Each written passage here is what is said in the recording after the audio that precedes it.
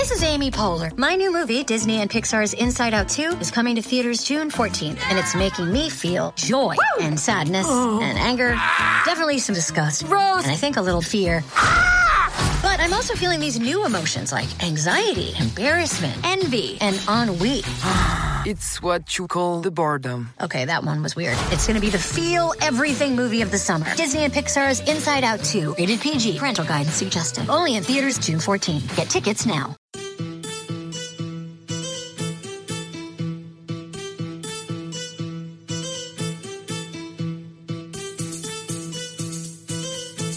Hello, and welcome once again to A History of Westeros podcast, a podcast dedicated to the A Song of Ice and Fire books by George R.R. Martin, as well as the television show Game of Thrones on HBO. I'm just one of your hosts. I'm Steve, a.k.a. the Friggin' Italian, here in Los Angeles.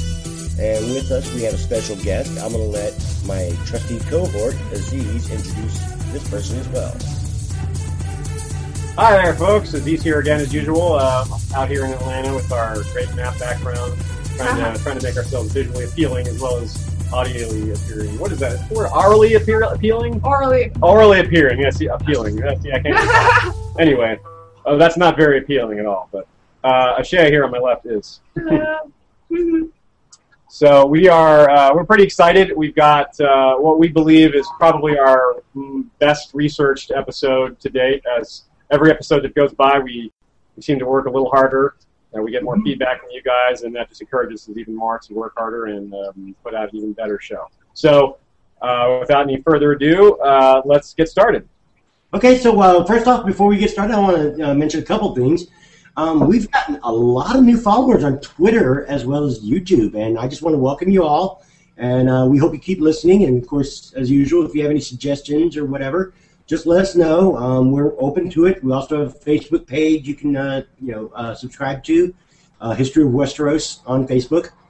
Now, just keep in mind on the YouTube page, that is actually a raw feed. There's no editing done to it whatsoever. There's no music. Hopefully we'll get to a point where we can edit it and do where it matches up with the audio podcast. But right now, just keep in mind it is raw. Some people prefer that. I suppose you can, it's more of like a real conversation. You get the raw, like I said, it's the raw feed. So you hear us talking about what we could talk about in between topics, or you get to hear our mistakes, which that appeals more. But just be aware, the iTunes feed is more cleaned up, but you don't get to see us, so a little of both. You've got choices. Yes. All right, so let's get started. What are we talking about this week?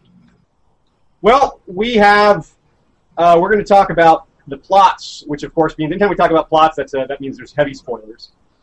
We have, continuing from our last episode, as we introduced the topics of Oldtown and the Citadel, the Maesters, the High Towers, and all those related subjects. Well, we're continuing on that vein. This time we're going to deal with the spoilers, stuff that happens during the books, the topics that if you haven't seen, or rather if you haven't read the books, this stuff will be pretty spoilery. We're going to start with what's happening around Oldtown. Now, we see from Sam's chapters that Oldtown is not under normal circumstances. Normally, they're a very busy, active port, the second biggest port in Westeros, and of course the oldest, much cleaner city than King's Landing by far. And it's they're having trouble with the Ironborn raiding them. Now, when you think of raiders and reavers, you don't think of them attacking giant cities. You think of them attacking small villages, little undefended places, attacking where there's no defenses, and getting away before real help comes. They don't like fighting a lot of pitched battles. So the fact that they're striking at a massive, important port really says a lot about the current state of affairs and how Euron Greyjoy, the Crow's Eye, has really fired them up and gotten them to take their militaristic nature to another level. And of course, we also know that he's interested in acquiring dragons through this horn that he has sent with his brother Victarion off to the east, along with a maester and some other people, the Dusky Woman whose tongue has been cut out. But as far as Oldtown itself, there's... I'm sorry, did Steve, did you want to say something? No, okay. we have a notion of a plot where the Ironborn tried to sneak into Oldtown in order to burn the port. So they were really trying to take Oldtown out sort of as a defense mechanism for that part of Westeros. That basically, if Oldtown is kind of removed from the scene, that's basically the last major set of opposition that's facing them, because the Tyrell fleet's on the other side of the continent. So what happened was a group of Ironborn took a Tyrashi ship and took the dyes. The Tyrashi are famous for coloring their beards and hair many colors. Like Dario Naharis colors his beard purple or gold or blue, for example. And so they captured all these dyes and used them and colored their beards fanciful colors so they'd look like Tyrashi. And then when they came up to the port, just by coincidence, there happened to be a man from Tyrosh there, or a man whose wife is from Tyrosh, I forget. And he calls out to them in their native language. And when none of them could answer him, none of them appeared to even understand him, he realized something was up. He sounded the alarm, and the crisis was averted. But ever since then, and perhaps before that, Oldtown has been on high alert. The harbor is not open normally. They have a boom stretching across it. They've got a bunch of wrecked ships kind of blockading it so that a large fleet can't just come in. So they're really worried about that. And the second issue is that we know that this isn't the only try, because Sam, when he's pulling up there in the Cinnamon Wind, the Summer Islander ship that he arrives in, they see evidence of a recent sea battle, including a few wrecked ships that appear to be Eurons, as well as some ships that aren't his. And this is very near Oldtown. So these don't appear to be related. You don't try to sneak in and then send a bunch of ships to break in. These appear to be two separate attempts to break into Oldtown. So it appears that Euron is really focusing on this area, as well as the Arbor and the Shield Islands and all the other places that he's captured. So raiding has become pretty popular around there, and they want to make sure that they've taken the Arbor rather, in some other spots. Yeah, and it makes sense. I mean, because if they secure Oldtown, that pretty much secures the entire southeast of Westeros, with the exception of maybe Lannisport. Lannisport would probably withstand it for at least a while. So I guess Casterly Rock would probably be included in that, since they're such neighbors.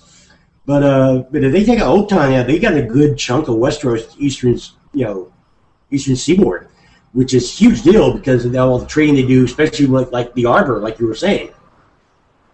And Lannister leadership is kind of bad right now. They've lost so many leaders, so we haven't heard of anyone taking charge over there and building ships or doing anything like that. So, yeah, they kind of, it seems like the Ironborn really have the East Coast on lockdown, or the West Coast on lockdown. But Oldtown's still holding tight for now. Yeah, so for them, securing the Whispering Sound, which is, of course, the entrance to the Manor, is a big deal for the Ironborn, because they secure the Whispering Sound, they've got Oldtown, and they've got that entrance, and as we said last week, that Manor stretches all the way up through Highgarden, through Bitterbridge, and almost to King's Landing. So that would be a huge boon for them to actually secure that area. So that's what they're really strategically trying to do. Right, the Manor is there, and then the Honeywine running through Oldtown would control all that access as well. So yeah, they would have in routes up the river as well as the ports, and that would be really rather dominant of them. They could grab all of that. Yeah, and let's not forget about how they've already secured the Shield Islands, and they fortified those, and that's really key because that's like a waypoint between the Iron Islands and Oldtown, and it makes it a great way station for resupplying, getting a rear echelon for the troops or the soldiers or the sailors or whatever the case may be. So it's really a key point for them to secure to continue their onslaught against Oldtown. Now, one question that's interesting is whether or not Euron is actually looking for information on dragons. Whether or not he's taking, and the most likely thing is he's just worried about Oldtown because it's a very important base, it's a seat of power, and there's a lot of money there, and it would stop him in his plans for domination. But we know he's working on dragons, so that's an interesting possibility as well. Maybe he's looking for something in the Citadel. And and that's a good point. It's possible, but I think he's really relying more on the horn, and I think the horn's going to be enough. And as we know, we'll discuss later about how he's actually going to be reaching out towards Daenerys. Well, something magical is going to go down maybe in Oldtown, though, because we hear about Lord Leighton Hightower, who's up in his high tower for the past 10 years, and he's up there apparently consulting spell books with his daughter, Melora the Mad Maid.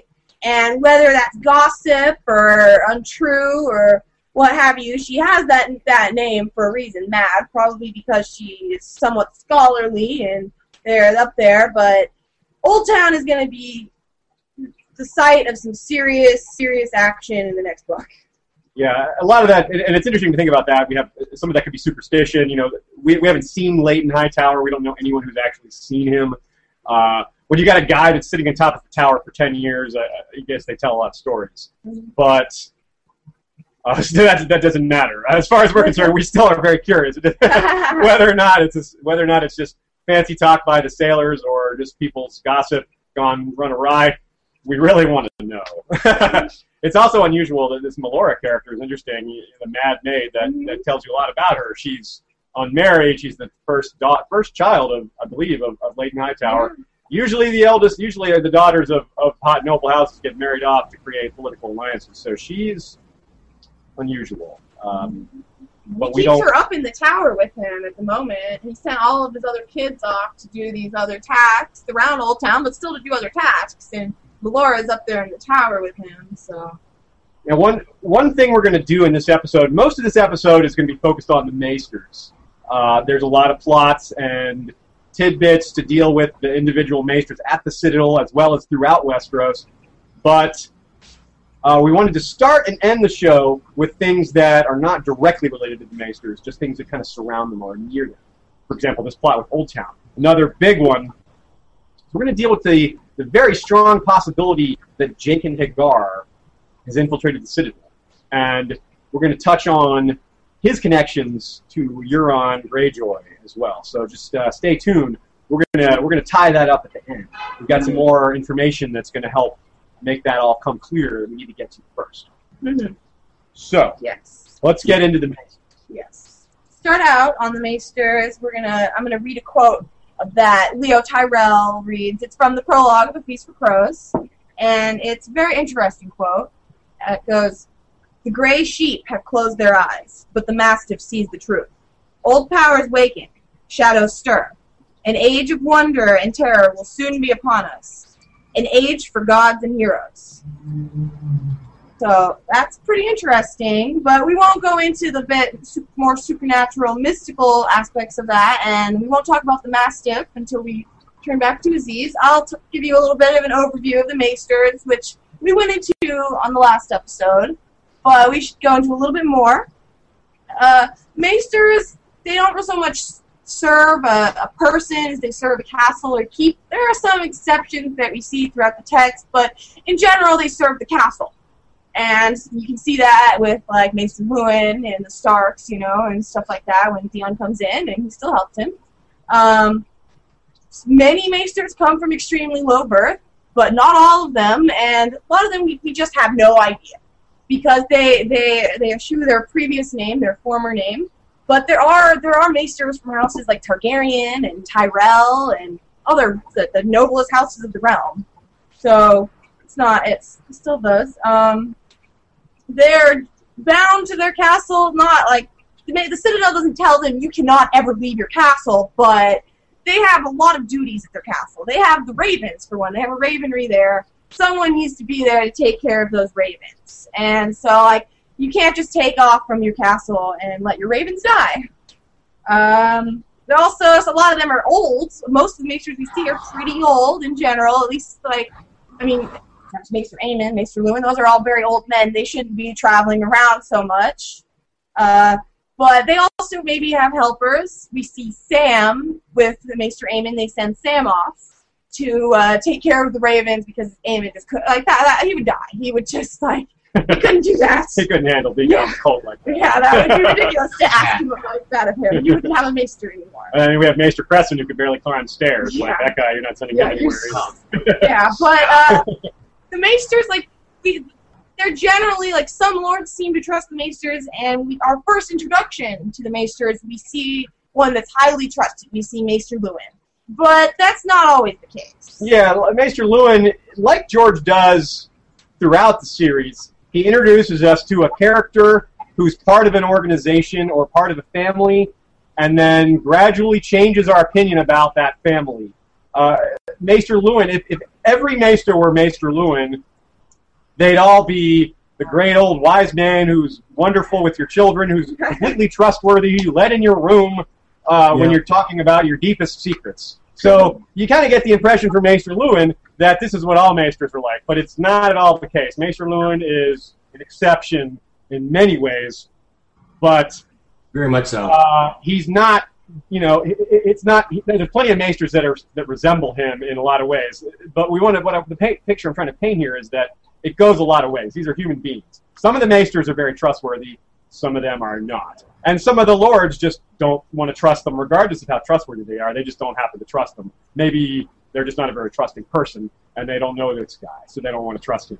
But Maesters, by definition, they work with secrets. The ravens pass information back and forth between lords that are often the type of information that they would desperately want to keep anyone else from finding out about. Consider some of these messages that go back and forth. Consider some of the messages that are too dangerous to send by Raven. For example, when Catelyn travels south to follow Ned after learning about more information about the dagger, she doesn't trust a Raven to carry that information. It could be intercepted by a Maester who passes that off to somebody else. The bird might not even get there. The message could land somewhere else. So it would go to Maester Pycelle eventually, yeah, too. So. And we've seen that Maester Pycelle is not to be trusted with certain information. So we basically the trope of Maester Lewin is kind of broken down over time as we go throughout the series. We see more and more Maesters who aren't nearly like him. They're less trustworthy, and but I want to really point out, I want to hammer away at the point that it's not just that the Maesters aren't always trustworthy. Sometimes the lords just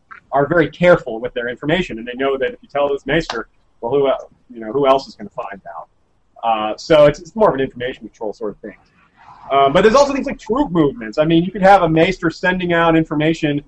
Imagine that a lord decides to marshal his army and head out somewhere. What would happen if the Maester just went ahead and, after that lord leaves with his army, a Maester just sends a raven out saying, hey, look, my lord just left with his army. And who would be able to tell that the Maester gave that information away? Other than the Maester that received that message, there's no one to tell that Maester gave that info up. These guys are billed as... I'm sorry? Or the raven gets caught. Right. So these guys are billed as being trustworthy, but a lot of times...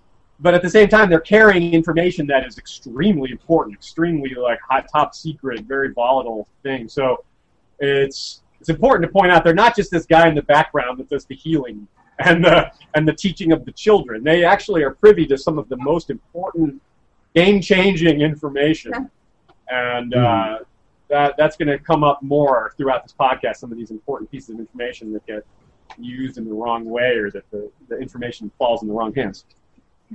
So let's talk also, because they don't have families specifically.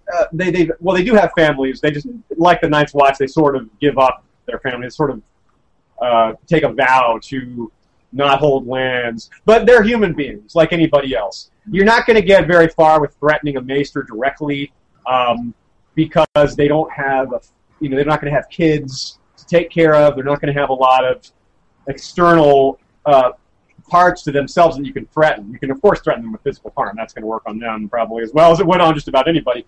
But one thing you might be able to do is threaten their family. If you find out who this guy's family is, you might be able to threaten his family. Say, hey, Maester Blank, I know who your cousin is. I'm gonna come after your cousin if you don't tell me this something I want to hear about this lord's plans, or tell me, is this woman pregnant? That's something that comes up later with Marjorie Tyrell, the notion of whether or not she's pregnant. Maester Cassell has, examined her, etc. So there's a lot there's a lot they know that we can't always know. So, but let's talk a bit about ravens just in general, just to kind of people can understand a bit more how they work, because it's hard to understand precisely what these birds do. We're going to save some of that information for later. We want to go do a brief primer on that to at least make that a little more understood. Yeah, absolutely. So each maester has its own ravenry, and I'm assuming that many of them, if not all, I don't remember Master Lewin having one, but Maester Raymond definitely had one in Sam, and having a steward actually help him attend to the ravens, because as we said before, they are quite old people, because they've been such learned scholars for so long. So each cage has to be marked with the location the raven came from. This is so you can identify, okay, I need to send a message to King's Landing. This is the raven I used for that. So basically, if you had the wrong raven in the wrong cage, then you're going to have a problem, because that raven's going to fly to the wrong castle, which could be a pretty big deal if you don't want that other castle to know what you're sending, what information you're sending. And they're very similar in how early Europeans had used to communicate over long distances by using carrier pigeons. And the way they trained them, I'm assuming they're doing the same thing here, is the raven would actually come from that location. So, like, let's say you had a King's Landing raven, it would come from King's Landing. So then you would just manually transport it back, say, to the Citadel, and you want to send a message to the King's Landing, attach the message and just let it fly, and it's going to go home.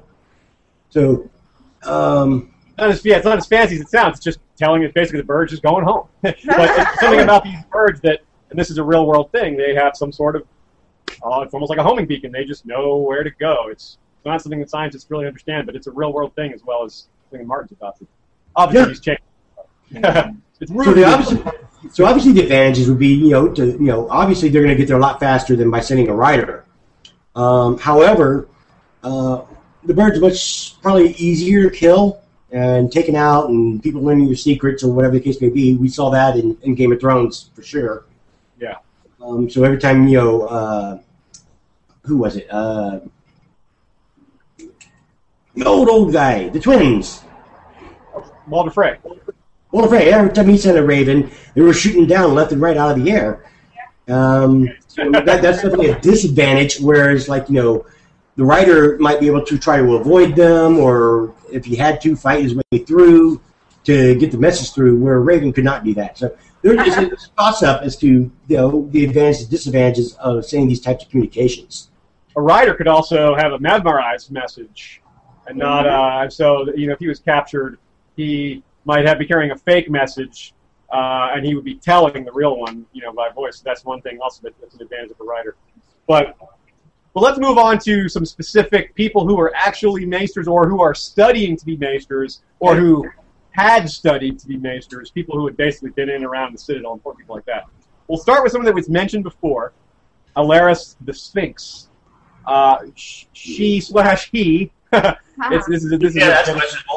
Yeah, we touched on this before. We talked about her, even though it's supposedly a male character. Alaris backwards is Sorella. Sorella is the fourth sand snake, daughter of Oberyn Martell. And she is taking after her father, like all the others do, sort of in pieces.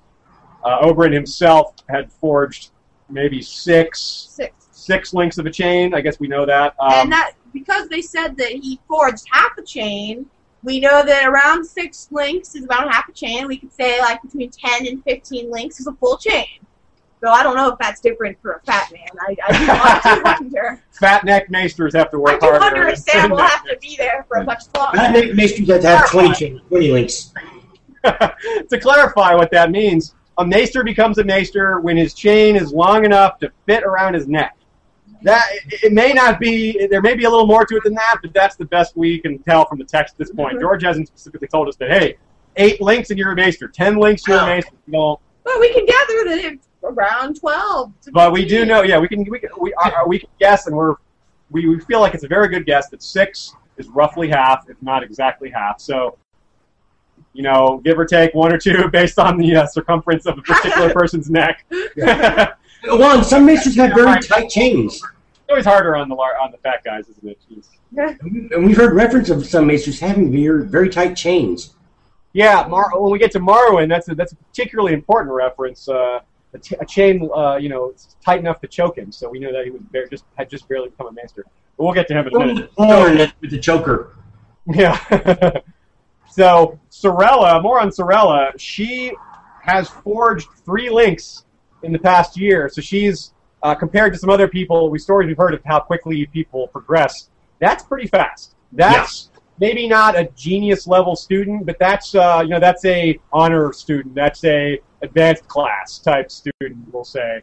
So she's moving on pretty quickly. To hide her gender. Yeah, there you go. And,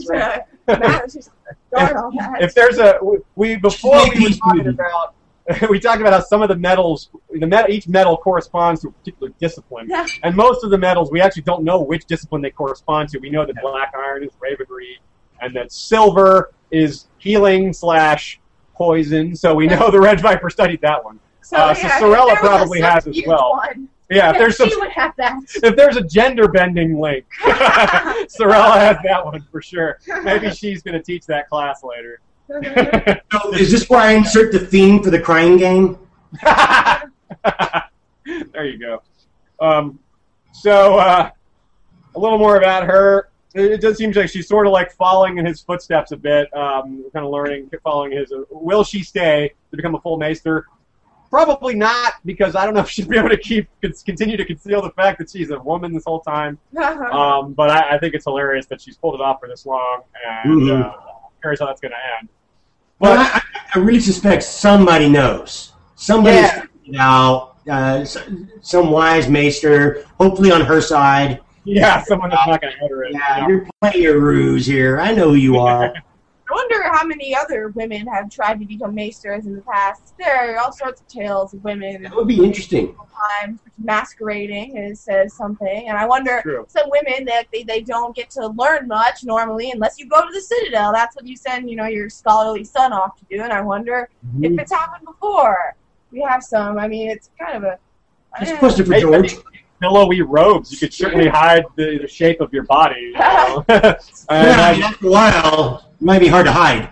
Yeah, if she was like a particularly busty woman. If you're like Ariane, all slender, it'll probably work. If you're like Ariane Martell, that might be difficult to hide. Yeah, she wouldn't be able to pull it off. But there's another aspect of her character that is very peculiar. Maester Eamon, he kind of, during one of his feverish moments traveling away from Bravos, when he's on the ship, the Cinnamon Wind with Sam, and he's clearly dying. He's dying slowly, and he's fading in health. He has a lot of insightful fever dream type things that he half says, half rants at Sam, and they're very interesting. Some of them we'll get to later, but one that applies right here is he says the Sphinx is the Riddler, not the Sphinx. Not the Riddle. I'm sorry, is the riddle not the Riddler? No, the Riddler, not the Riddle. Okay, so I'm back. Well, I should have let Shay handle that. Anyway, blurts that out, and Sam has no idea what he's talking about, and then he meets Alaris, whose nickname is the Sphinx. So he immediately thinks, well, there's a riddle right there. She's not actually a she or he, so maybe that's the riddle. There's also some Sphinxes. But how could that relate? Yes, we don't understand. But there's also two Valyrian Sphinxes outside the Citadel that are there, and I don't know what he could be talking about. To be quite honest, it's also weird to me that he would talk about her. The whole Sphinx is the Riddler and not the riddle thing is a riddle to me. And Sam, when Sam hears this nickname, the Sphinx, he immediately blurts that line out: "The Sphinx is the Riddler, not the riddle." And she's like, "What are you talking about?" He's like, "Do you know what that means?" And she's like, "No, I have no idea what you mean."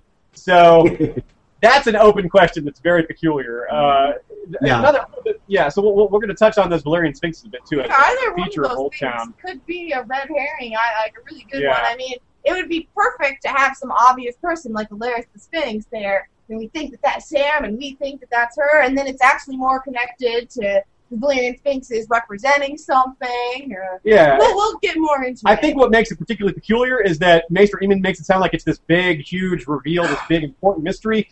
To us, it looks like it's just the fact that a girl is pretending to be a guy. And how could that possibly be all that important?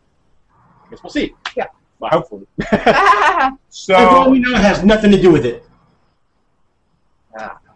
Okay, so our next little portion that we're talking about, we're covering Marwyn the Mage, who we've talked about him in passing, like a few different podcasts for sure. Yeah.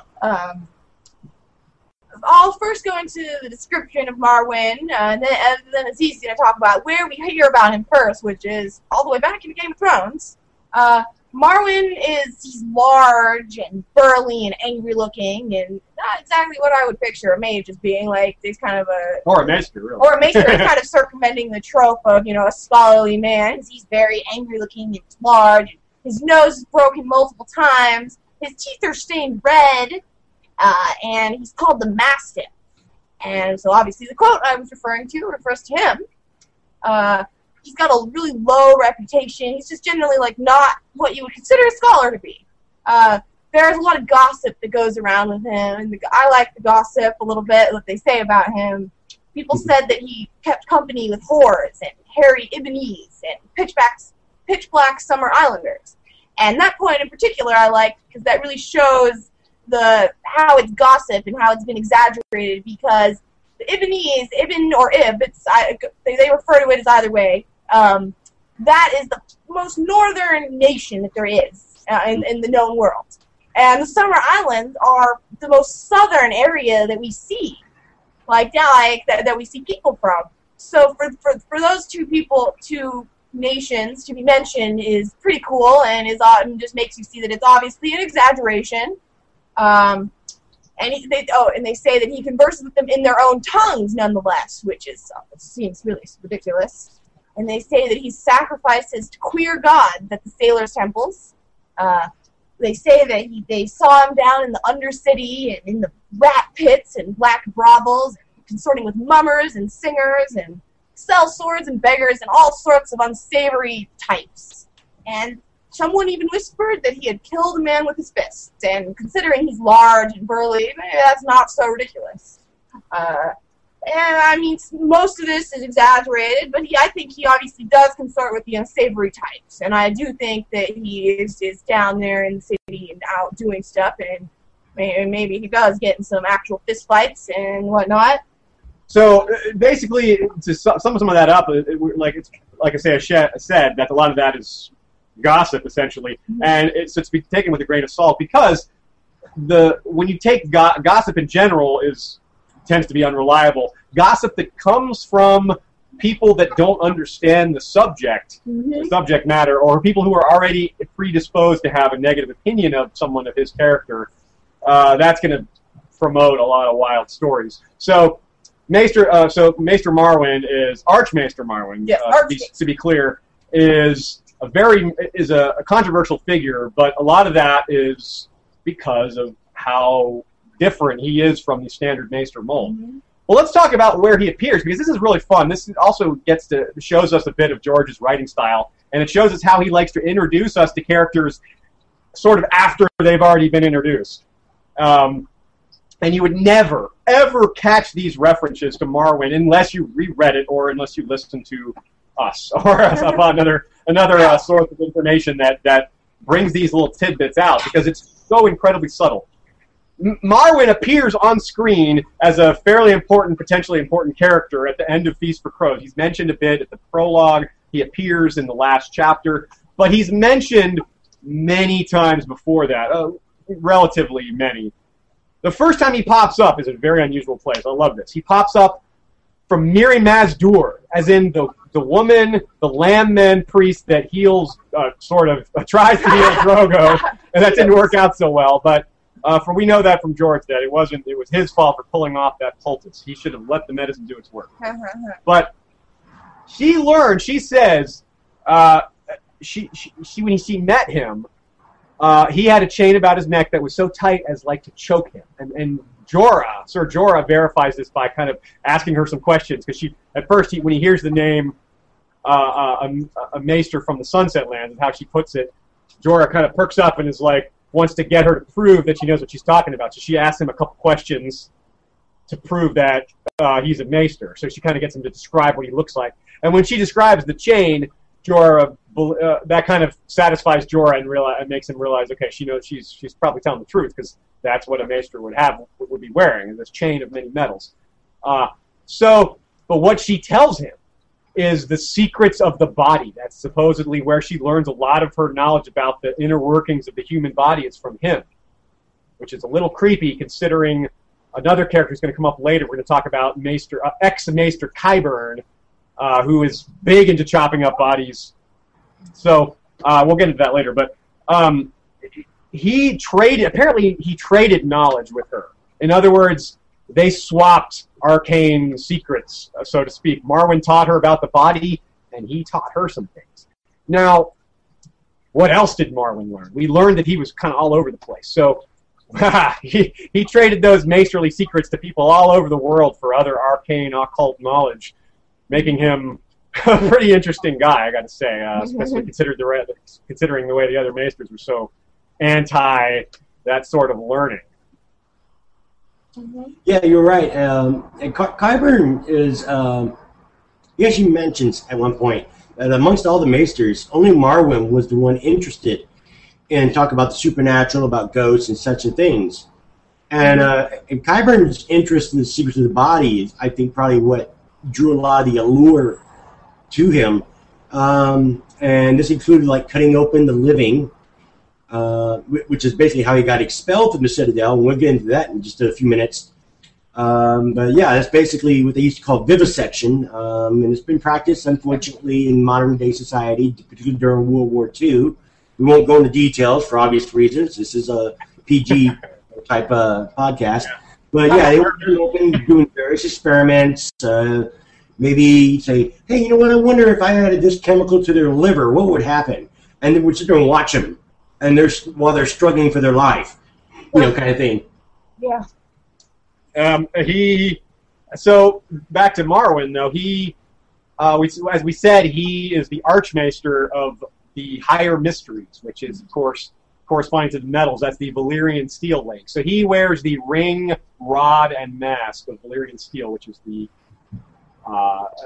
sort of the high station. That basically means he is the resident expert on the Higher Mysteries. So he's the go-to guy there. Now, two other Archmaesters were specifically told by some other characters, some of these acolytes that Pate is hanging out with in the prologue, that they mentioned that Archmaesters Periston and Ryan both think Marwyn is unsound, quote-unquote. Now, take that with a grain of salt. This guy clearly is intelligent, knows what he's doing, and he's gotten results from some of these occult things. So he's not just a crazy man. But because these other maesters are so conservative by the book, they're big into things you can see and touch and experiment on rather than occult, unpredictable things. So I think that has a lot to do with why they consider him unsound. It's not specifically that they think he's literally insane. It's just that maybe they do, but that's based on just the differences in how he studies versus how they pursue knowledge. So, once again, it's a kind of a case of unreliable narrator. You can't take what other people say about Marwyn too seriously because none of them particularly like him or trust him or really understand what he's all about. So, you kind of cut through the haze there and kind of see this character is really important. He has some interesting thoughts on Maester Aemon.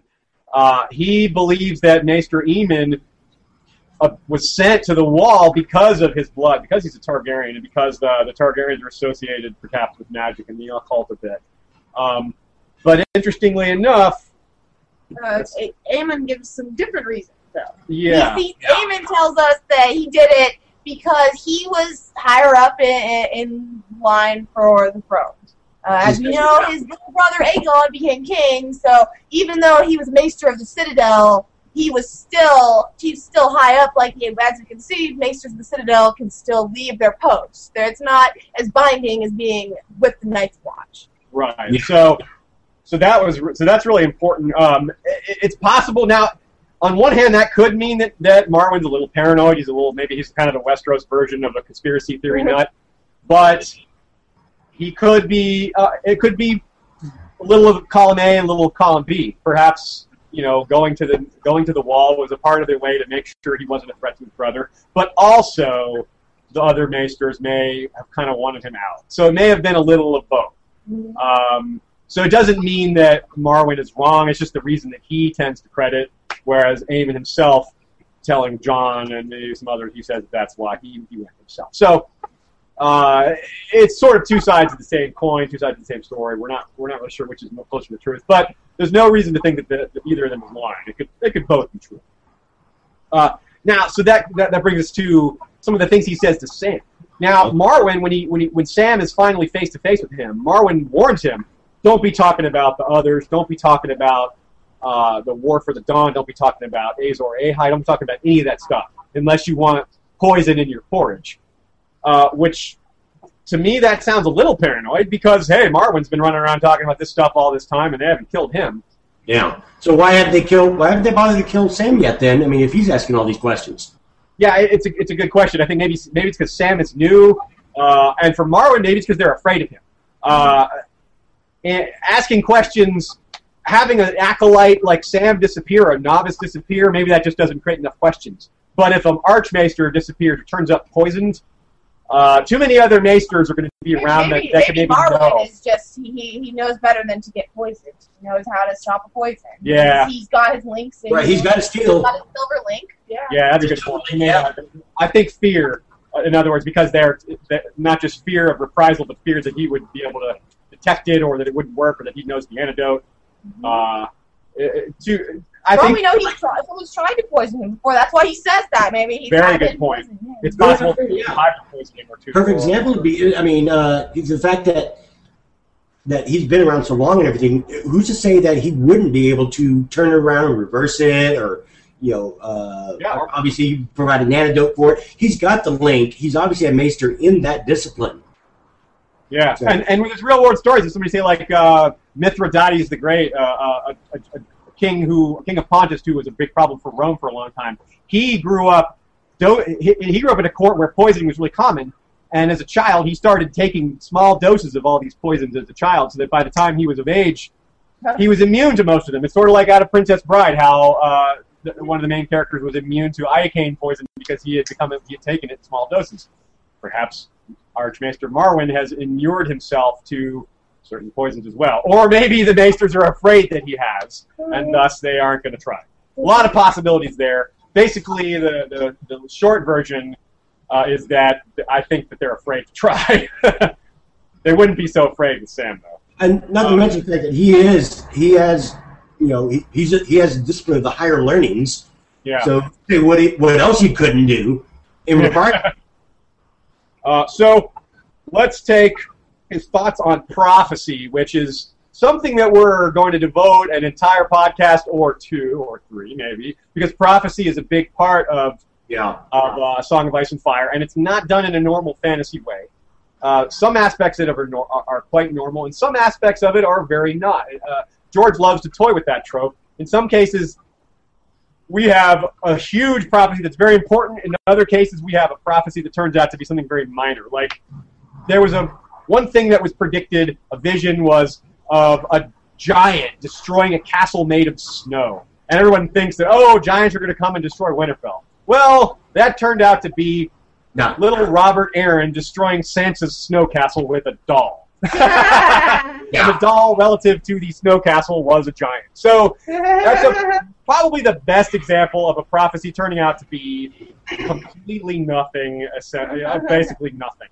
On the other hand, there's prophecies that turn out to be huge. So, and that's sort of what Marwyn tells us. He throws them out there like their prophecy is unreliable, but it's real. So one of the things that he's famous for is called the Book of Lost Books. Now, this is something that he apparently wrote earlier in his career. It's been around for a while, and we are introduced to it in a very unusual place. We're introduced to it on the Iron Islands, which is not something you don't expect to find books and people reading them on the Iron Islands. Do they even have maesters there? They do, actually. Not many, but we'll see it a little bit later that they don't really. They have a hard time getting people to listen to them up there. I bet. So Marwyn, basically, Asha Greyjoy kind of comes into her uncle, Roderick the Reader, who was a Harlaw, and the Harlaws are one of the crucial houses in the whole Greyjoy schema. They're probably the top supporter of the Greyjoy house specifically.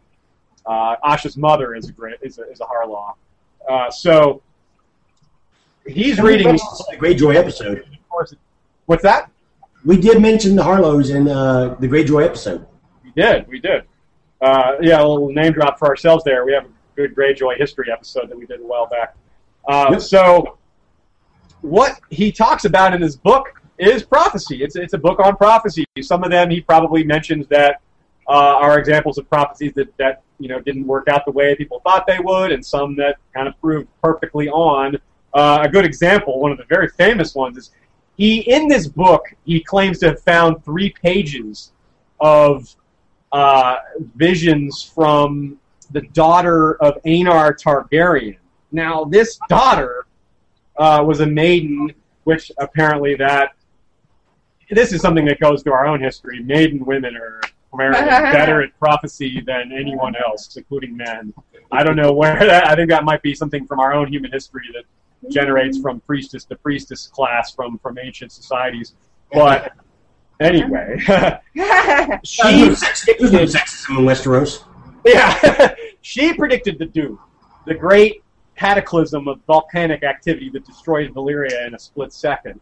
She predicted that. So that was a prophecy that came very true. So things that she wrote down, anything that could be recovered that she wrote down, of course, most of what she had written down would have been destroyed by this cataclysm. But the Valyrian Empire spread itself out really far. So you got to think that some of the things that were written made its way all over the place, and they were so ubiquitous for so long that you can't assume that just because their whole peninsula was destroyed, that doesn't mean that all the other information was.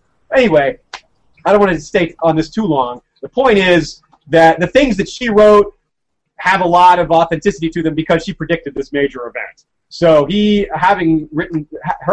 having some things from her in his book kind of makes it kind of tantalizing. You kind of wish you could read a few pages of it yourself. But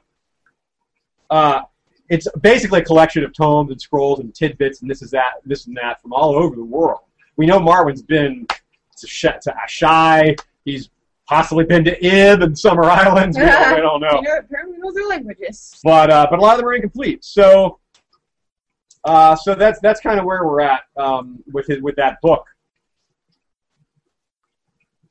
Oh. You are muted, Steve. Sorry about that. So, that makes him a pretty well-traveled person, to say the least. And if he's been as far as Ib, which if you ever get to see the map, and unfortunately it's behind my computer screen, so I can't really show it to you, but if you look at the Dothraki Sea, the easternmost portion of it is about due north of that. Mm-hmm. Yeah, so it's far, far away. It's pretty far out there. So the fact that somebody from Ib, is even in Westeros is a pretty big deal. And so the question that I had to beg, though, is, exactly where is Marwan the Mage? Yeah, he at the end of Feast for Crows, it's the last chapter. He meets with Sam, and then he just leaves. And Sam's like, "Where is he going?" And he's like, "Well, he's going." And they're telling him, "Well, he's going to the docks. He's going to see Dany. He said he was going to go, and so he's going." He didn't waste any time. He's like, "I got to get there soon." One of the reasons he wants to get there soon is he realizes that news of her is starting to spread everywhere, and he knows the Citadel is going to send a representative. It's funny that he is from the Citadel. He's an Archmaester of the Citadel, but he wants to get there before the official representative of the Citadel gets there. It's funny that he doesn't think that it's possible that he can try to be the official representative. He doesn't think that he could, bribe or convince anyone or anything. He doesn't even consider that a possibility or it's a waste of his time. Or he's like, screw it. Maybe they will pick me. Maybe they probably won't. I'm gone. He just leaves. So he just immediately, he's trying to get on he intends, if possible, to get on the same ship Sam just got off of it, but they're still there. And he knows that it's a fast ship because it's one of the Swan ships from the Summer Islands, and they're apparently really swift. So you figure ships that come from island nations are probably pretty well built. But by all through Dance of Dragons, we see a couple other people show up, some other people that have prophesied to show up, but he's not among them. So at this point, now don't forget, Feast for Crows and Dance with Dragons overlap each other. They're not consecutive books. Feast for Crows takes up, by the end of Feast for Crows, takes up about the first 2/3 of A Dance with Dragons. So it's not that strange that he hasn't showed up yet. I've seen some very awkward theories that he's Makoro in disguise. I really don't buy that. The people point to the similarities in their stature, that they're really big guys. But frankly, Marwyn's a big man, but Makoro is a huge man. And apparently he's pretty well known in Volantis. He's kind of a well-known Red Priest, and the chief Red Priest specifically sends him to do this job of being Dany's right-hand man and helping her. So I really can't see that as being him in disguise. Yeah, that's crazy. And as an aside, it's one of the unfortunate side effects of George introducing the concept of glamours, of people who could be somebody else, because that just gave rise to too many just awkward theories. Oh, it could be this person because it could be in glamour. It's just, too many of those are floating around. So I don't think we know where he's at. I think he's still trying to make his way there. And don't forget, we saw how hard it was for Quentin to get to Meereen. He had to lie about joining a sellsword company with the plan of deserting the sellsword company. And don't forget how dangerous it is to desert a sellsword company. They will cut your foot off if they don't execute you. Something really bad like that. So, it's as a Benny and Night's Watch. It really is. So yeah. So now Marwyn is no Quentin. Quentin has no experience with these parts of the world. He's not a man of the world. He hasn't been these places before, whereas Marwyn has. So you got to figure Marwyn's a lot more capable. But just to say, Marwyn can't magically make some ship's captain want to go to the middle of what's literally about to be a gigantic war zone. So, and it's not like that's hidden knowledge. A lot of people know that the Volantene fleet maybe is heading there. We know as readers that the Greyjoy fleet is showing up there. Yeah. So, I mean, the fact that Marwyn hasn't appeared is probably more a case of the whole chaotic, the chaos surrounding Meereen right now. Plus, Dany's not even there. So if he gets there, he'll find out that she, maybe she'll hear the rumors about her being dead, about how she disappeared over the Dothraki Sea on the back of her dragon. Who knows? Yeah. So, but it's possible that he's just not going to make it. Maybe he'll die. Maybe he'll. I would be disappointed too. I think a lot has been set up there, but it's got to be possible. One last bit on Marwyn, the glass candle. We talked about the glass candles in the last episode. That's obsidian, right? Yes, they're apparently made of obsidian, also known as dragon glass, and there's 4 of them in the Citadel, as we mentioned last episode. And in this last chapter, it's mentioned that of Feast for Crows, it's mentioned by one of the acolytes that is involved in discussion that the glass candles, what do they matter? No one's been able to light those. And Leo Tyrell jumps in with, oh yes, they have. One of them has lit, which would be this one that Marwyn has. We're not clear on how it got lit. Yeah. Maybe he managed to light it. But also another theory is that the birth of the dragons back into the world and signals the return of more magic to Westeros, into the area. And so that could be why the glass candles are burning, because they apparently, I think they used to burn. Maybe it just turned on. Maybe it just, the conditions were right and it just popped on. That's personally how I read it, at least. I kind of, it seemed like a very symbolic thing about magic. I like to imagine Marwyn sitting there thinking to himself, just working on his usual thing he's working on, studying his old scrolls, and in the back of his head he's kind of always a little angry that the Citadel doesn't pay more attention to these things, that he's one of the few guys that cares about these things, and he's just sitting there, suddenly the glass candle just comes on. Yeah. And he just looks at it and gets this satisfied smile on his face. He's like, damn right. Yeah, I think something like that. He's like, I told you so. Damn great. It's the same concept they brought up in the TV show this past season with the House of the Undying, about how their magic has become more powerful now because of the birth of dragons. And that's why they wanted to keep the dragons and keep Dany chained up to be the mother of the dragons, that sort of thing. So it really kind of plays into that whole line of thinking of being, that because of the birth of dragons now, magic is back in the world that has not been around for, at least 1,000 years. Well, at least 300 years. Like some length of time. Seasonal, you almost get the sense that it's kind of seasonal, not like a winter, spring, summer, and fall, like much longer cycles. And this is the return of magic. The comet perhaps heralded it, birth of dragon, all these different things. We don't know which is the chicken, which is the egg, but clearly the things are all coming relatively close together. So Yeah, they're definitely connected. Related to that whole thing, the dragons and whether others, the dragons are what another sign of magic coming back, just like the glass candles are, or whether the dragons kind of heralded the return of magic. Yeah. Well, that's a good point. Yeah, the Krakens too. Yeah, and who's to say they're not connected? So okay, well let's move on. Let's talk about some more specific maesters.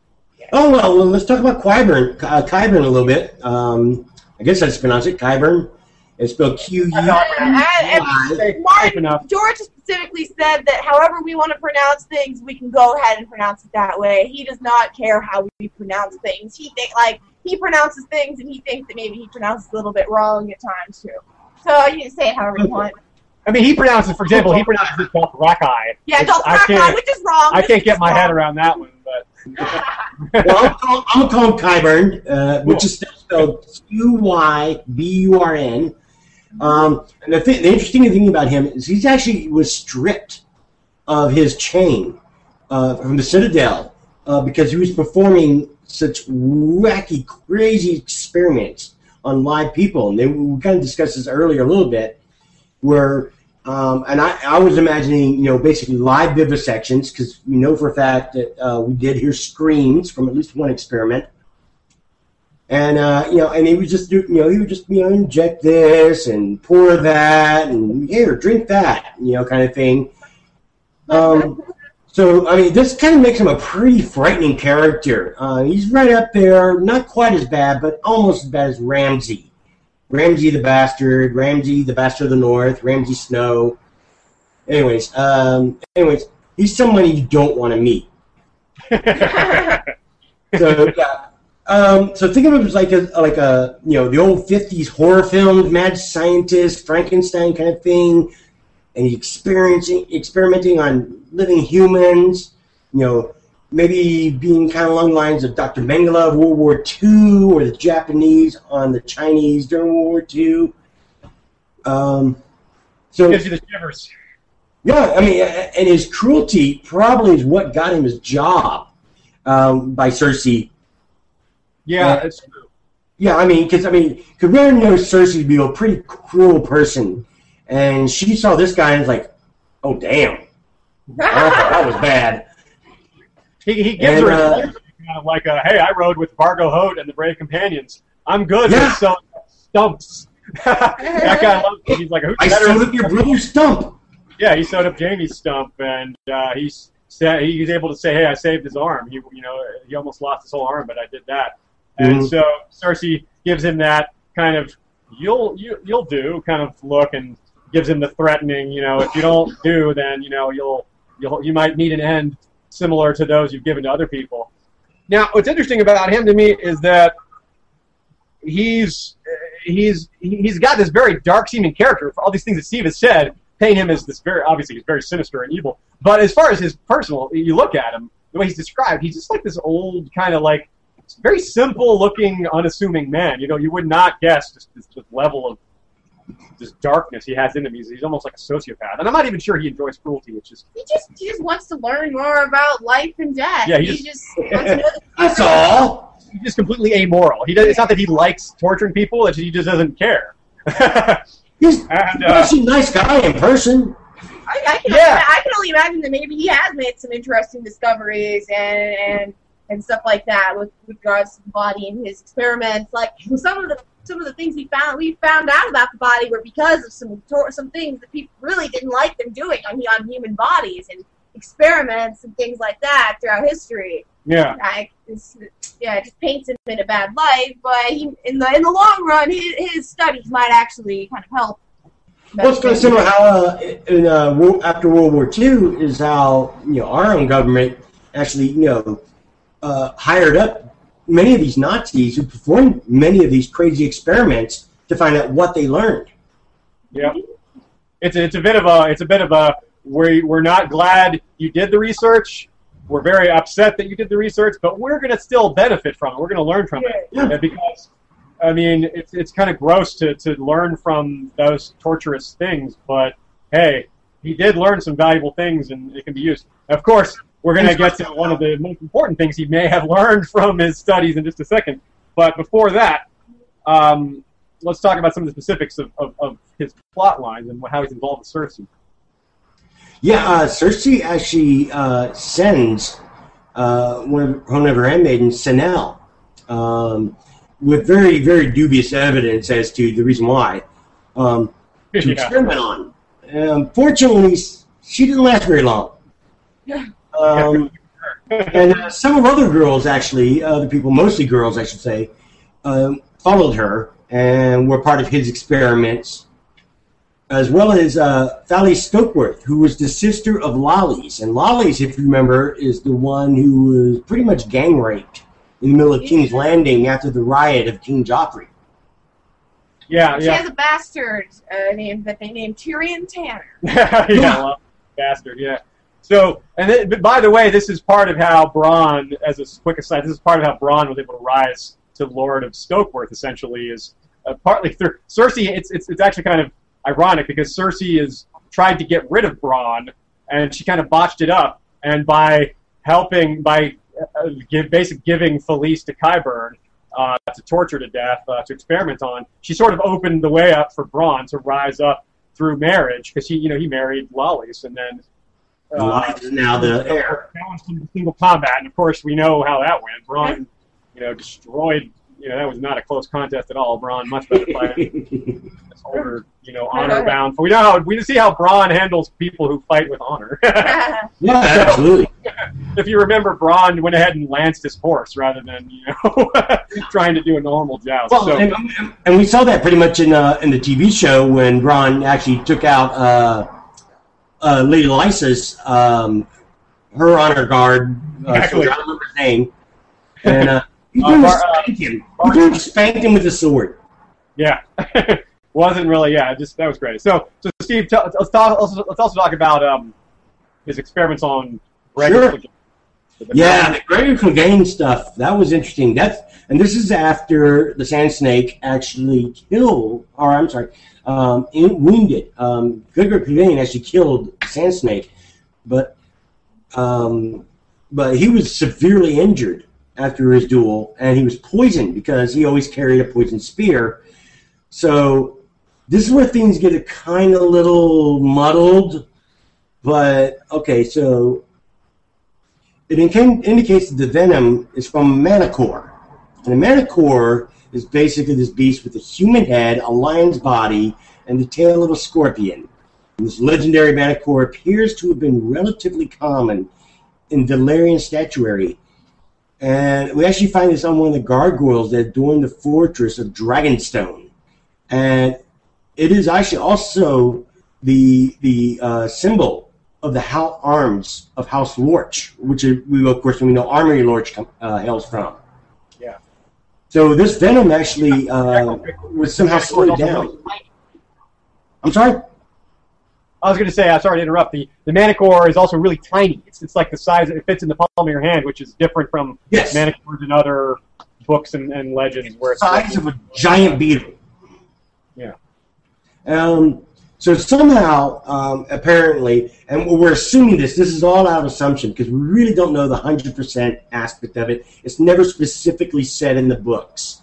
But supposedly, Qyburn has somehow revived the corpse of Gregor Clegane. And he arms it in such a way that it's got this incredibly thick plate armor. And somehow it's questionable as are the other victims used in this, animation of Gregor Clegane. Maybe did they get certain aspects or certain, I don't even know the word for it, just certain attributes from these other people. Yeah, if the liver's been shot by... Here's Lava. Here's Cersei's uterus. So that would basically make Qyburn a necromancer of sorts because, he did raise the dead. Yeah, it's his first example of doing such. We kind of wonder, is he going to do more? Is he going to get a chance to raise some more corpses? The army dead? It's kind of a subversion of the normal theme. We have bodies rising from the dead via kind of religious interference. We have the Red God through Thoros of Myr animating Barrack unburied. Catelyn, and then we have the others, obviously raising the dead. North, yeah. So is this There's a lot of zombie action going on here? Right. Is this a part of the magic that's returned to the world that Qyburn's tapping into, or did he discover some sort of long lost art? We're not sure, but it's damn creepy and it's interesting and fun. And we know the result is a near 8-foot monster who has taken a vow of silence, so to speak, probably because he can't talk. That's just the party line. That's just their propaganda. But he's a member of the Kingsguard now. This monster. This I like to call him the Qyburn. How the heck do you get to the Kingsguard without speaking a word? He didn't take his vow, clearly. Yeah. I mean, he did the vigil. I guess he could do this the vigil, overnight vigil. He would have no trouble. That's easy for a dead guy. But I kind of can't wait to see him fight and wait to see who he's going to fight. That'd be great. Yeah. In fact, I think it's the zombie apocalypse in this Song of Ice and Fire. Is George going to tap into the zombie fandom a little? Yeah, and as Ashay said, it's a decent prediction to see him fighting Sandor later. Sandor has talked about. That would be interesting. Yeah, of course. For some readers are going to be saying, "Well, wait a minute, isn't Sandor dead?" We don't think so. We'll talk about that in another episode. Very good. I don't think so. Still alive. No, Sandor's still alive. Yeah. He might be somewhat. You may not have heard it here first, folks, but if you did, we're saying that. We're going to go out there and say that he's alive. We'll explain why in another episode. But apart from his creepy necromancy and his experimenting on humans, Cersei also appoints him to be Master of Whispers, which is interesting. He, even though later on he doesn't get to hold that job for very long. Well, rather, he does get to hold that job for a while, but he's also appointed to the Small Council. That job he doesn't hold for very long. Yeah. It's indicated that he's not very good at it. The Master of Whispers part, he doesn't seem to be all that good at. The being on the Small Council part, he seems to be kind of bad at. So, on one hand, you think that him losing his job is related to the fact that Cersei is kind of losing her grip on power, and it just makes sense to strip the people that she appointed to power as well. Like, he owes his appointment to Cersei entirely, and no one else probably would allow him to do the things he's doing. He's pretty much the only patron that would feed him, serving girls and other people to experiment on. He also tortured the Blue Bard into a false confession against Marjorie Tyrell, things like that. So basically, there's few other people probably that would allow this guy to have this kind of power. So his appointment is pretty well dependent on Cersei. But it's possible that he's either being manipulated by or working directly with Varys. Because we know Varys is still out there. We know he's still working behind the scenes. We saw him assassinate Pycelle. We saw him assassinate Kevin. But he doesn't seem to be worried about Qyburn, at least not directly. So either he's feeding Qyburn false information, or he just doesn't care because Qyburn's incompetent at that particular aspect. So he's like, whatever, this guy's is no big deal, just let him do what he's doing. Because remember what Varys' goal is. He's trying to kind of keep chaos going. He's trying to keep the Lannisters and the Tyrells from being too much of a strong alliance. So if Qyburn's doing a bad job, that suits Varys pretty well. But it is an open question. We don't really know what's going on there.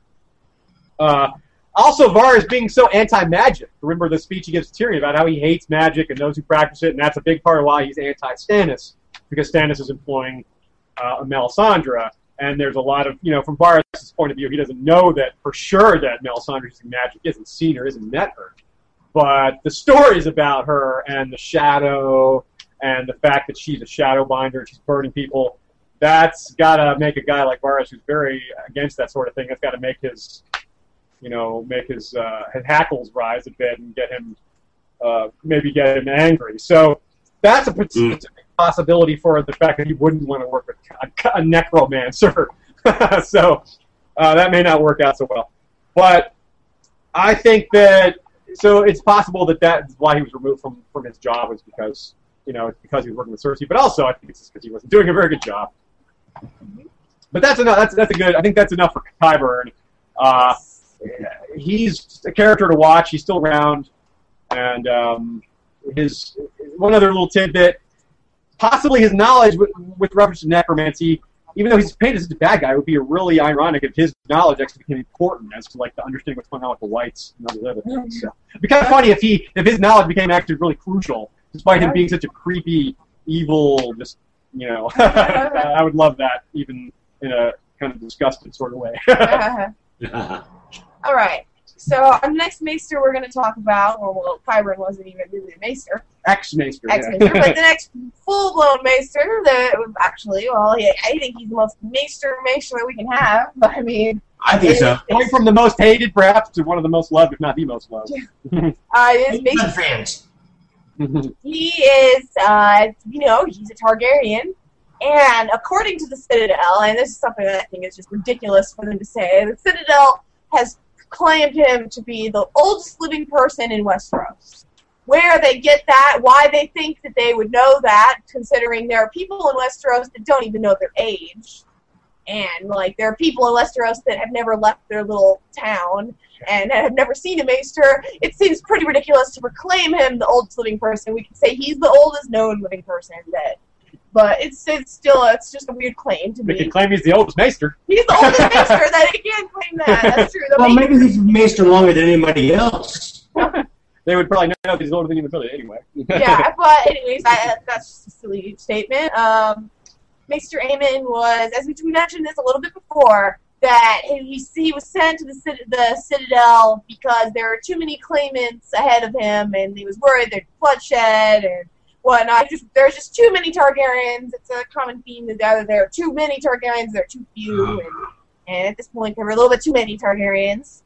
And he became a maester, and he was sometime after he became a maester, he was honored and asked to serve on his father, who the father who sent him to the Citadel had now become king, King Maekar the First.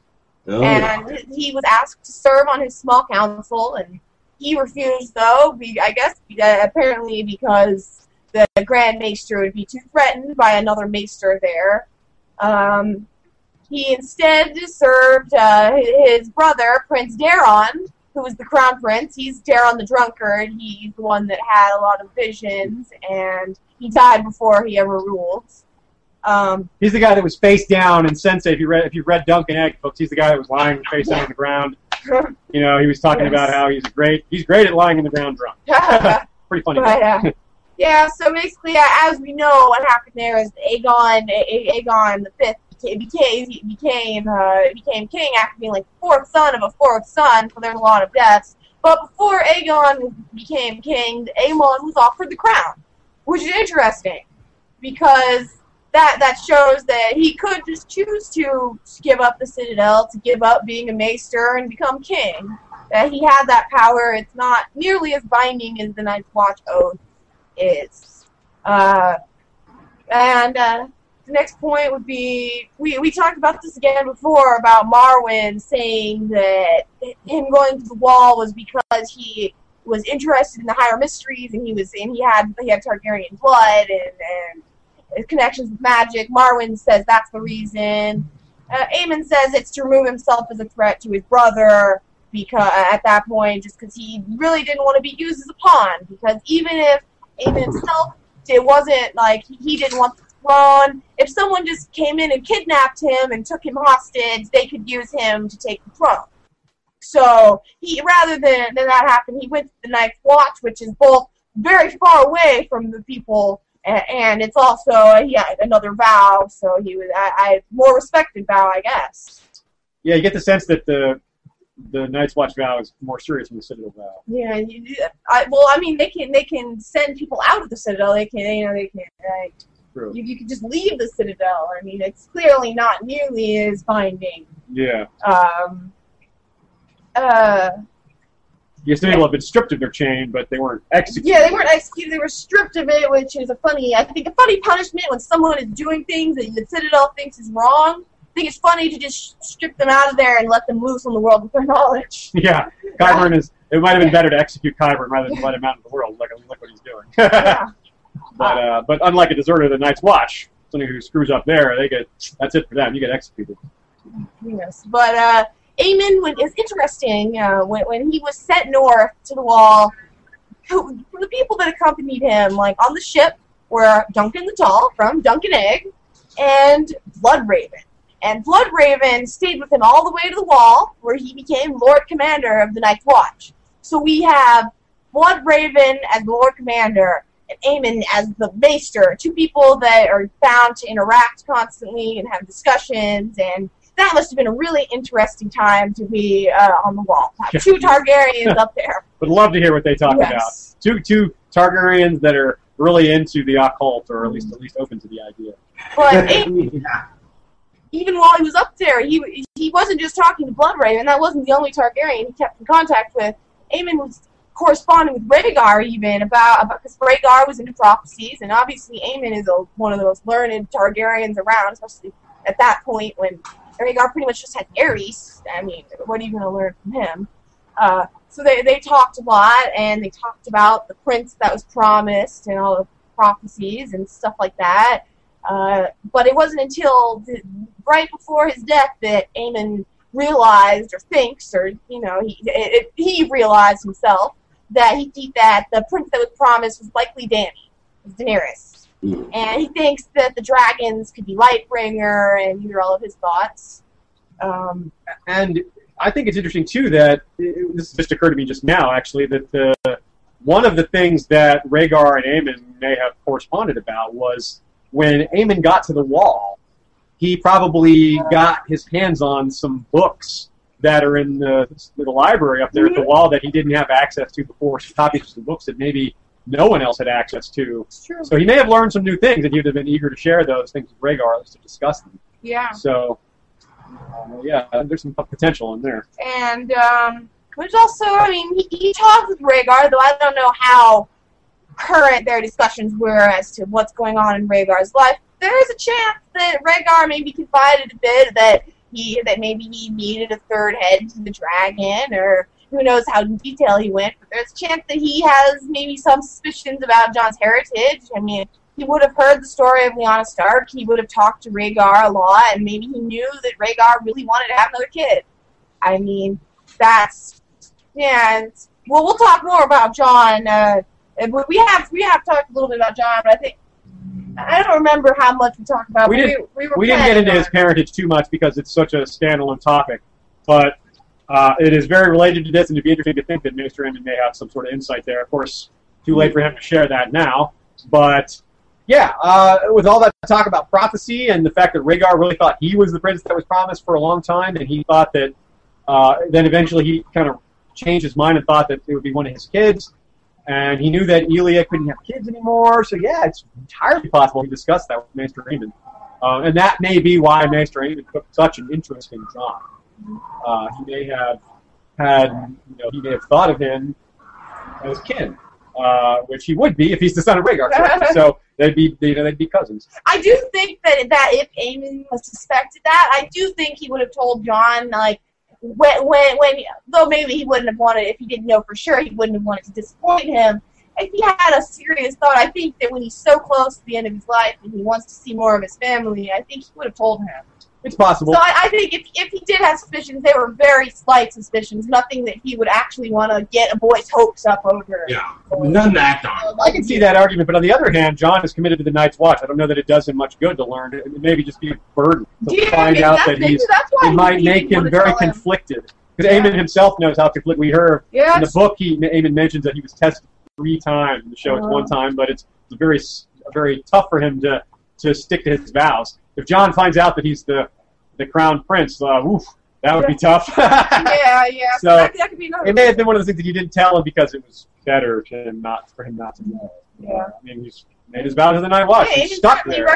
As much as he could understand, wanting to have a Targaryen on the throne again and wanting Jon to go do that, Aemon, as he says, he's been tested 3 times, and those 3 times he did not fail. So he also clearly has a large respect for the Night's Watch vow. Okay, so let's move on to Archmaester Walgrave. That's a name that a lot of you may not recognize off the top, but he's the guy in the prologue for Feast for Crows that Pate, the pig boy, is he's his assistant. He's the guy that takes care of him. And this is an interesting little tidbit because Walgrave himself isn't perhaps very interesting, but there's some details around him that are very interesting. He is the Archmaester of Ravens, so that means he's the Archmaester of the Black Iron links. He has the rod, mask, and ring of Black Iron. Now, we pointed out before how important it is to kind of know what's going on with the Ravens. Now, if you think of a Maester in a castle as sort of chief communications officer, basically they get to see all the communications that come, at least via Raven, that come in and out of the castle. They're privy to every single piece of information that's seen that way. Unless perhaps a lord tells them, you don't get to open anything with this particular seal on it. But in general, they get to see everything that comes and goes.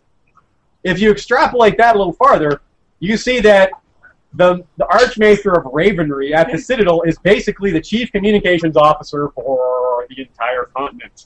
So this guy has access to a lot of information across a lot of different lords and ladies and castles and situations and alliances and potential alliances and all these things. So he's very knowledgeable. So that's only, to be fair, with people sending ravens into and out of the Citadel. Absolutely. Some of these communications between castles may never reach the Citadel, but he has the opportunity to hear some of these things. So he's not going to know everything, but in general, he knows very little because in this case, Archmaester Walgrave is senile. He's very senile. He's forgetful. He doesn't know. He forgets Pate's name.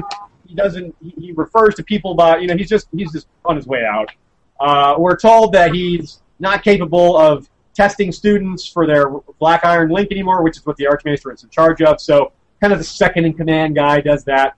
We're going to cover him a bit later. But that creates a very interesting situation. The chief communications officer for Westeros is a senile old man. That creates an opportunity for corruption, infiltration. People figure, this guy isn't. You think this guy is going to keep a lockdown on all that information? He can barely keep a lockdown on his own name. So a leak is very possible there. Multiple leaks are possible. People could be getting information about things. I'm not going to take too many guesses on what. That would take all day. Since we're talking about the entire scope of Westeros and all these possible communication routes. So the possibilities are really limitless, but it's a very interesting thing to kind of think about, the possibility that there's all sorts of room for corruption and intrigue here. But beyond that, I mentioned that Pate hears him call people by other names. One thing that Pate gets called himself is Crescent. He doesn't know who Crescent is, but we, the reader, know. Crescent, of course, is the old Maester that dies at the beginning of Clash of Kings, trying to poison Melisandre and end up poisoning himself. Well, I wish I had more on that. There's some sort of connection between Crescent and Walgrave, but I don't know what it is. I guess they were buddies at a young age, or maybe they were. Maybe Crescent they came up together.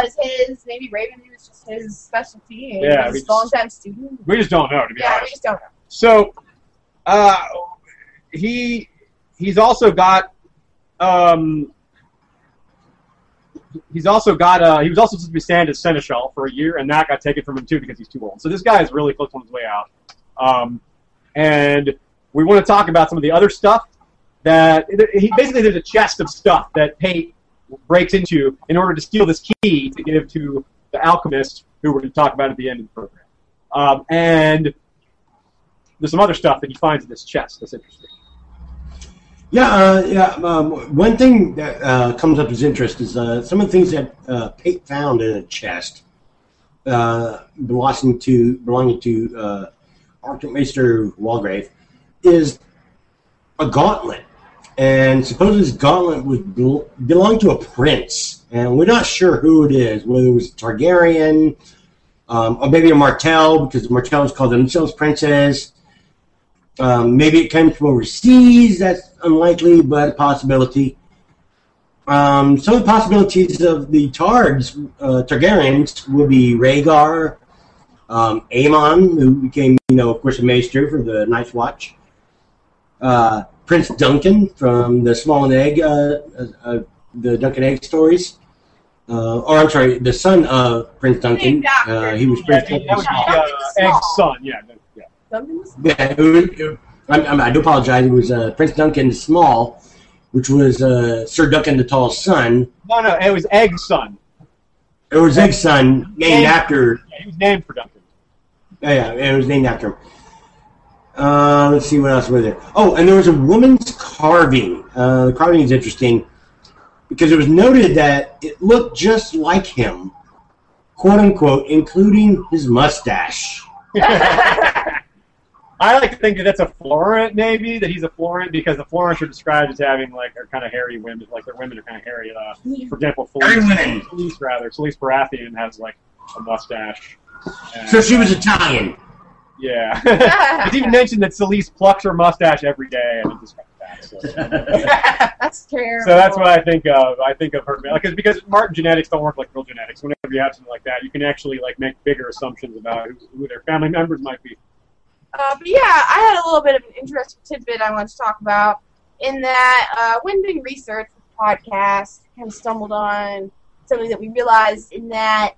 Okay, so we know that the Archmaesters, each of them is a master in a discipline. You know, that's why they have a ring, a rod, and a mask of various metal. So they're a master in a discipline.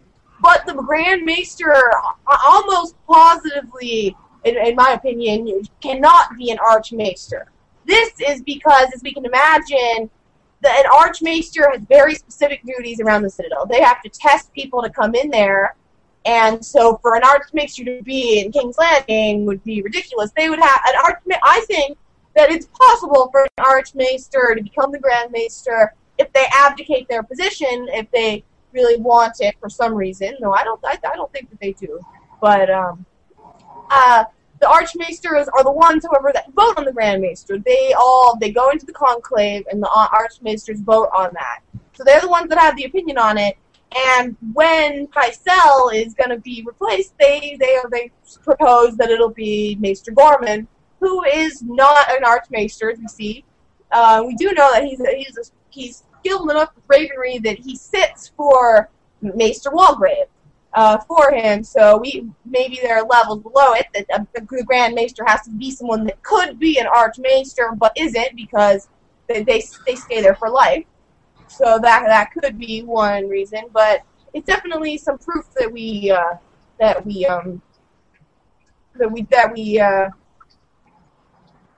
don't know what, like Pycelle, for instance, we don't know what he's particularly good at. The chains that he has have large gems in them. They don't reflect his true studies at the Citadel. We know that in particular, that his chain is like a false chain. We don't know if Pycelle has a link in Valyrian steel. We don't know. His chain just represents basically that he's the Grand Maester. It's jeweled and ornate and whatnot.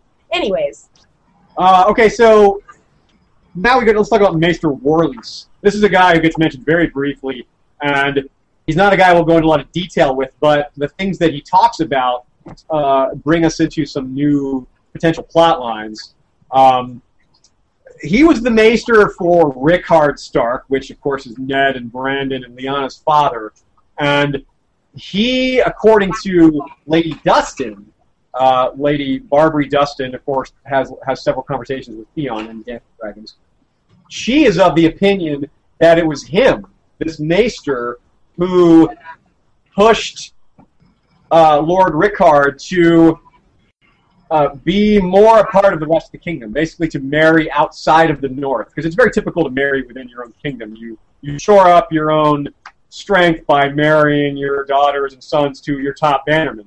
But Rickard married all his kids to houses outside of his own kingdom. So that was a little unusual. And around that same time, there were a lot of other lords making similar sort of connections and sort of alliances that were kind of unusual for the time.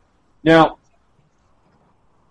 so this is a bad thing for her. She really doesn't like the Maesters. She thinks of them as, she thinks of them as gray sheep as well, or gray rats, she calls them, I guess it is. She doesn't trust them very much at all. One belief I have is something that we're going to touch on. Actually, we should probably just dive into it a bit, because it's kind of these two things are connected, and neither of them we have a ton to go on, because they're kind of new plot lines that are developing in the most recent books. Is not the Grand Maester as in Pycelle, but as in the Grand, as in great, Maester conspiracy, which is the notion that the Maesters are trying to reshape the world a little in basically science. They want to kind of push the supernatural to the side in favor of science. They want people to learn the things that they can understand. they don't want people delving into magic because magic is unexplained and unreliable and largely, especially we hear from a guy like Maester Lewin, which I think is ironic. Maester Lewin, since they're telling Bran that magic is gone, there's nothing there anymore, he's telling this to a kid that's having magical dreams and has magical powers. It's kind of hilarious when you think about it. But you kind of get to think that the North is more of a mystical kingdom. Their gods are more, are less, they don't have temples so much. It's more of a nature worship. And there's all these sort of mystical aspects to it. And you get the sense that the Citadel doesn't like that. They want it to be, they want them to worship the Seven. They want them to be like everyone else. The Seven, the religion of the Seven is a more tractable religion. There's no outward mysticism about it.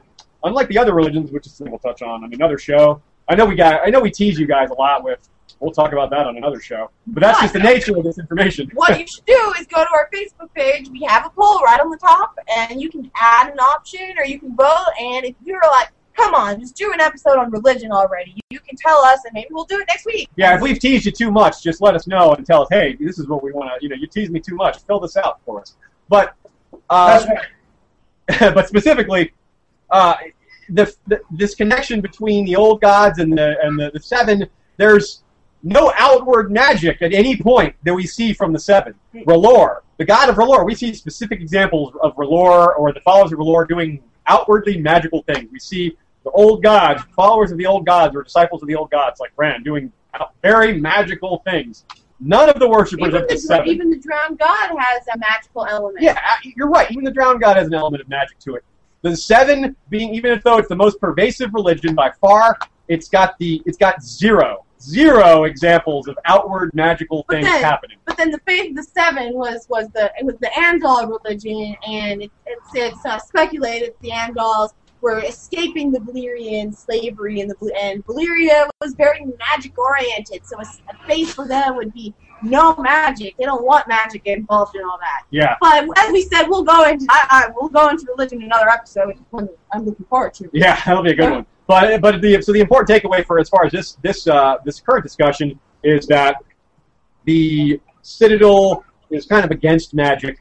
We're not saying that there's some sort of general, for generations, the Citadel has been working together with all their maesters, have had this sort of Illuminati-like plot to get rid of magic. We're not saying that. Some people are saying that. We're not saying that. It's more of it makes sense for them. An ambitious maester is going to want people to respect him and trust in his knowledge, which is his power. A maester's power is his knowledge.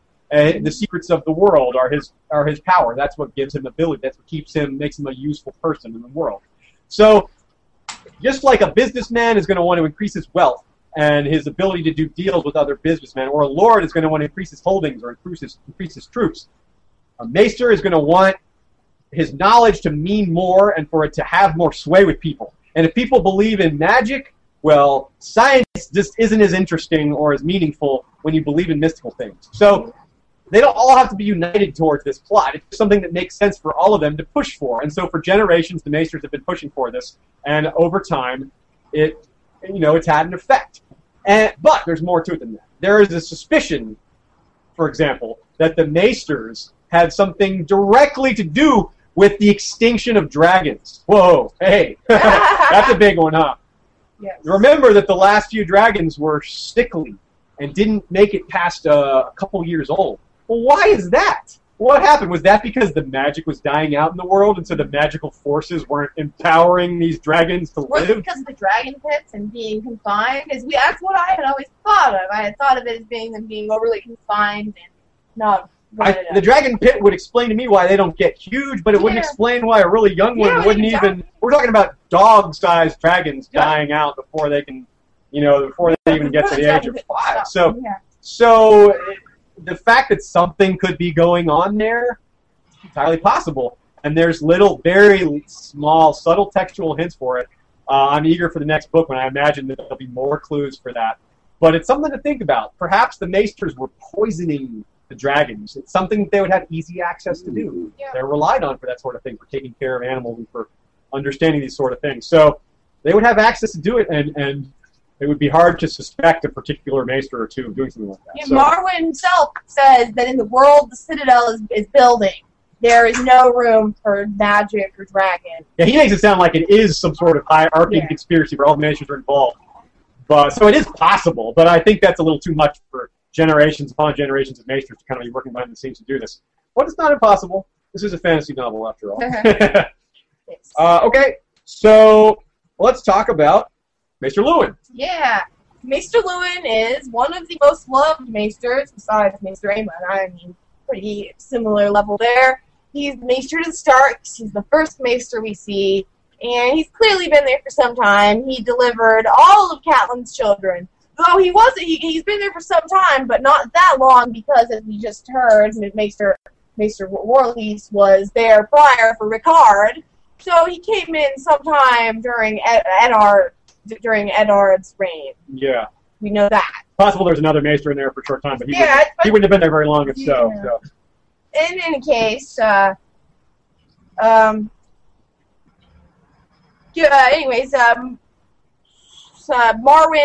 as we mentioned before, Marwyn makes those comments about them sending people north that are interested in magic and the higher mysteries, and maybe that's why Luwin was sent up there. Maybe Luwin's just, maybe he's a northerner, maybe he's... There's two ways to look at it, I sort of think. Given Marwyn's comments, maybe they sent him up there to kind of get him out of the way. They don't like these guys studying mysteries, the higher mystery. They don't like the magic kind of guys. On the other hand, Luwin could be one of the best ambassadors for anti-magic there is, because he studied to get his Valyrian link and doesn't believe in any of it anymore. That's so true. He's perhaps one of the best guys to say, hey, magic isn't real, because he's tried to study. He's saying that, too. And he keeps saying it. He's like we said before, he's sitting here telling Bran that magic isn't real, even though Bran's like, really? I'm magical, aren't I? So that's kind of, I always thought that was kind of funny. But Luwin is kind of is an interesting figure in that sense, because he's sitting here telling us that magic is gone. He studied it thoroughly, more than just about anyone in the series can claim to have done, other than, say, Marwyn or maybe Qyburn. Magic is gone, and now magic is coming back. Maybe if he'd lived a little bit longer, he'd be like, oh, magic's back, and studied it. Yeah. And, yeah, I mean...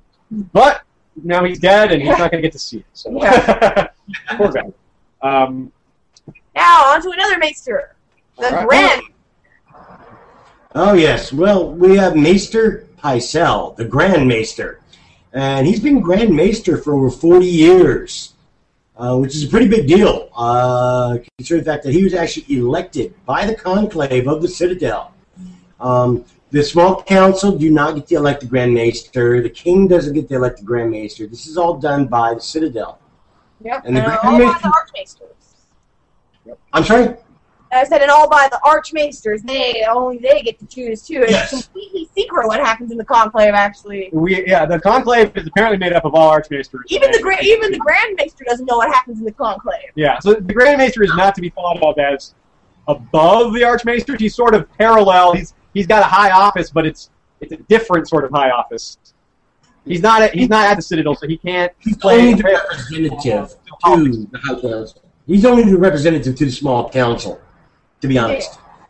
So he's not like the Pope, but he's more like he's more like a really well-regarded cardinal. Sure. Yeah, he's the ambassador, Yeah. Yeah. So now the thing that's interesting about him, he actually has his chain actually contains jewels on his links, and despite the fact that, as we were just saying, that he holds the highest office, it's known for being neutral, and it's clearly, this one in particular, Grand Maester Pycelle, he's very clearly pro-House Lannister. Tywin, above all. Yeah, he loves Tywin. Man crush. And he's actually said that Tywin is a greater man than any of the four kings he has served. Remember, he's been there for 40 years. Yeah. He believes that Tywin's ability to keep peace and stability within the realm is something he has great respect and love for. And this actually brought up a question that I brought in earlier, is like, do you think some of these betrayals that we've seen from both Pycelle as well as Tywin stem from that loyalty? Yeah, I think a lot of it does, but some of it is bias and some of it is his loyalty, for sure. I think that he has a kind of a really high opinion of Tywin. So when Tywin's involved, he tends to think that Tywin's going to do good. I guess that's kind of his opinion. But this is also the guy that called Joffrey the bravest boy, the noblest, bravest boy the realm has ever seen. With Tyrion. That's so he may have different adjectives. His bias may be so great that it actually pervades his intellect. So I don't know. Also, he's old and a little senile, perhaps. But yeah, well, I don't know how it goes on the next point. He wouldn't have been senile when Tywin was at the gates of King's Landing. So yeah, exactly. Yeah, I mean that's what I'm saying. Is that brings the next point is how he actually counseled King Aerys to open the gates for Tywin Lannister, only to have Tywin Lannister order the sacking of King's Landing.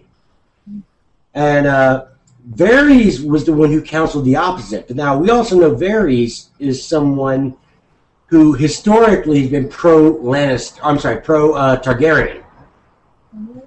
And that brings a whole new set of plots right there. Pro Targaryen to a point that furthers his own interests. Right, yeah. Pro anyone to that point. We'll tease you guys again. Varys will be a podcast at some point. The plots of Varys and his relationship. Yeah. He's got a lot of them. Oh yeah, that might take more than one episode. Right. Let's see, and in the later books, he actually gets stripped of his seat on the Small Council by Tyrion, and even thrown into the Black Cells. Tywin is going. Yes. Yeah, son's beard. And it was Tywin that came in and rescued him. Because when the Citadel had heard this, they wanted Maester Gorman, who was a Tyrell, to take his place. Yep. Oh, Tywin wasn't having it. He was not going to have it. One another. Not only did we talk about how Tywin, or how Pycelle is a big fan of Tywin. That's probably an understatement. Tywin, not a huge fan of Pycelle potentially, but certainly likes Pycelle more than any possible Tyrell Maester could be. So this Gorman guy, by the way, is also the man currently standing for Archmaester Waldrave in place, giving the test for the Ravens. So this Maester Gorman, who is a Tyrell, is kind of de facto in charge of the Ravens right now for the Citadel. So that's something to keep an eye on. Possibly. He's sitting for him in the testing. Right. He may not be dealing with it. He might not actually be dealing with it. I mean, Walgrave obviously has a lot of helpers at the Citadel, a lot of people that learn Ravenry, and there's a lot of people dealing with that. But he's testing people. So we see that Gorman was prevented in taking this job because of Tywin's interference. Mm-hmm. But now, not only is Tywin gone, but so is Pycelle now. So now I assume Maester Gorman is going to take that job. There's no Tywin to prevent that from happening. I don't know that Cersei alone will be able to stop that from happening. So, well, especially after a recent, I don't know how you want to put it, dismissal from court, if you will. So, for shame. Something along those lines. So Gorman is almost certainly going to come up again. Now he's almost certainly going to take the place of Pycelle, and that's going to cause some tension probably. Having a Tyrell Maester and a Tyrell Queen and all these other Tyrell in the King's Guard, a Tyrell as hand of the King, multiple Tyrells on the Small Council, including Paxter Redwine and Randall Tarley. So you can see why the Lannisters wanted to stem the flow of Tyrells coming into power here. So many of them. Yeah, I mean, their wealth and influence is matched by the sheer number of them that are capable, court they're just capable. doers, movers, and shakers. Yeah, they're just capable and interesting. Here's a question I have for you then. All right. For both of you, actually, is do you think this would qualify as the beginning of the fall of the Lannister power? Yeah, I do think so. The fact that it's just Cersei now, Cersei's like the only really capable Lannister, are capable in quotes there. Pretty much everyone. I mean, although Jaime is becoming more capable, he doesn't care that much. He still doesn't seem to care about politics that much. He's becoming a leader, and he still calls the other things, but he still doesn't seem all that interested in politics, and he's got his own things to deal with now that he's out in the Riverlands. And he's missing the right hand. Yeah, and there's that. Yes, He can't sign documents. he cannot. So moving on. We do think that one last thing. If Cersei tries to balk at Dorman being appointed, that could really fast forward the fallout that appears to be impending between Tyrell and Lannister. So we'll just have to see how that goes. Yeah, it's offensive to say that you don't want one of Tyrell to be the one. Exactly. They're good enough, Yeah. There's all sorts of ways to be offended at that. All right, who's next? Okay, we're going to talk about Horsebane Umber, who has a very cool name. He is the Horsebane. He's the bane of all whores. Yes, he is the bane of whores, but not female whores, male whores. He killed a male whore, and that's why he's a Horsebane. I don't know why he was with him. The male whore tried to rob him. I don't really know what happened there. Why was he around a male whore? Was he there trying to get his services? Yeah, maybe it was an accident. Yeah. For a treatise on sexually transmitted diseases. But Horsebane is, he's the uncle of Great John Umber, basically, and he was sent to study as a maester, and he did not succeed. That's pretty much all we know about him. And that's just an interesting tidbit, because it's funny tidbit. You don't think about the extreme north. The Umbers, don't forget, are like extreme north. They're like next to the wall. So you don't really think about those folks. More north than Robb Stark, that's for sure. Yeah. That's not really their... you think they sent him to the wall, like Benjen did, but yes. And then another interesting maester we have is Halden Half-Maester. Named as such, not because he's a dwarf or anything like that, but because he just didn't earn all of his links. He got half of his chain, or around half. We don't know how many links he has. But he's quite capable, apparently. We really don't know anything about his background at all, which is kind of the point of maesters, and when they take that, even though he didn't complete it, he's still kind of eschewed his former name, and we don't know much about his history. He's with Aegon right now, so he's in a really strong position, because he's been a long-term companion of Aegon. Aegon obviously is going to trust him. He's taught him. He was his tutor, and he taught him, languages and customs and history, and so he's in a really good spot if Aegon wins, and he's also a very perceptive person, and yeah, he's on kind of on top of things. He figures out really quickly that when Tyrion gives his name, Hugor Hill, Halden's all over that, saying, well, are you a small king or a bastard from the west? He kind of understands all the implications of that name, because Hugor was an important Andal figure from history, a king, like the original king of the Andals, apparently. So Tyrion immediately earmarks this guy as someone that who's very perceptive and knowledgeable. So we don't want to be confused about the fact that he never finished his maester's chain. It's not because he flunked out or failed. There's some reason, and perhaps it's becoming the maester to Aegon that came along a long time ago. Perhaps that's why he left the Citadel. It's because this opportunity to be a part of this sort of conspiracy, this long-term conspiracy came up, and so he jumped at it, and that meant he had to leave the Citadel. It was pretty interesting. Because there's Connington. And he basically he advises John Connington to get married. So he's clearly, Connington and Aegon are him as a guy that's worthy of listening to for political advice. Of course, we know that Connington has grayscale and doesn't want to, and is probably gay, so he's not interested in a wife for multiple reasons. As an aside, how is that going to play out? The fact that Connington has grayscale, that's just a really big bugaboo waiting to just pop up and screw all kinds of things up. So, but that's obviously not for this topic. All right, so we're running kind of short on time. We want to get to one of the most important topics, so let's just jump to that. We wanted to talk about little mentions of other maesters here and there. We wanted to talk about the bad treatment that Ironborn maesters get. In general, they aren't trusted. There's a couple examples of them basically getting killed just for failing in a job that's not supposed to be an automatic thing. We have the maester of the Victarion getting his throat cut and thrown overboard, and that gets them faster wins, thanks to according to Makoro. So, I have a question. Sure. you mentioned in the notes here, it says the hapless major sent with Victorian, who was raped by the crew. Yeah. And had his throat cut after McCall came aboard. He was raped by the crew. He was.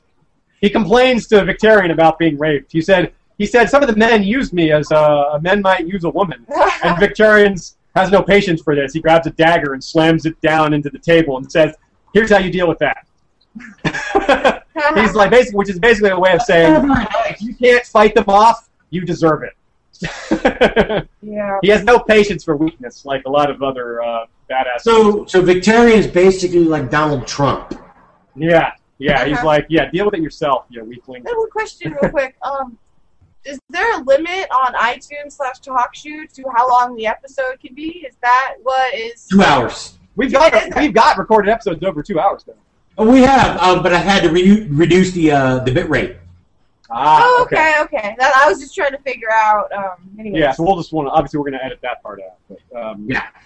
Okay, so our final topic, which comes full circle to Euron Greyjoy potentially having the Citadel infiltrated, and that is Jaqen H'ghar has infiltrated the Citadel. Now, we are about 99% sure of this, and here is why. Let's give you a couple of descriptions. Yes. Compare these descriptions. Yes. First, we have Arya in A Clash of Kings says, Jaqen passed a hand down his face from forehead to chin, and where it went, he changed. His cheeks grew fuller, his eyes closer, his nose hooked. A scar appeared on his right cheek where no scar had been before. And when he shook his head, his long, straight hair, half red and half white, dissolved away to reveal a cap of tight, black curls. Interesting. Steve is gonna read us a similar view from another character in the prologue for Crows. Yeah, Pay in the prologue of A Feast for Crows, and he describes him as he was just a man, and his face was just a face, a young man's face, ordinary, with full cheeks and a shadow of a beard. A scar showed faintly on his right cheek. He had a hooked nose and a mat of dense black hair that curled tightly around his ears. So there's several things in those two descriptions that are identical, and they're all together. The scar, the hooked nose, the tight mop of black curls. And of course, he uses a faceless man weapon. Cheeks, just everything. He uses a faceless man weapon, the poisoned gold coin, to kill Pate, and then takes his place, which is something we've seen, from Arya's chapters that the faceless man can do. Now, so the big question is, we're pretty sure who he is, almost positive of who he is. The real question is, though, what the heck is he doing there? Yes. Now, there's several very interesting possibilities. My favorite possibility is that he's looking for a specific book. Remember, what he gets from Pate is this key. And this key supposedly opens all the doors in the Citadel. The Citadel is famous for its vault. This vault has a lot of important knowledge, some of which is contained possibly nowhere else in the world. Tyrion gives us a clue to something in that vault, and it's the only clue, that specific clue we have to anything that's in that vault, besides knowing this vague notion that there's lots of interesting and dark secrets in there. We know that there's a book called The Death of Dragons in this vault, and it's a treatise written by, I can't remember who it was written by, but it was written on the topic of the death of dragons, possibly their weaknesses, how they're able to be killed, things like that.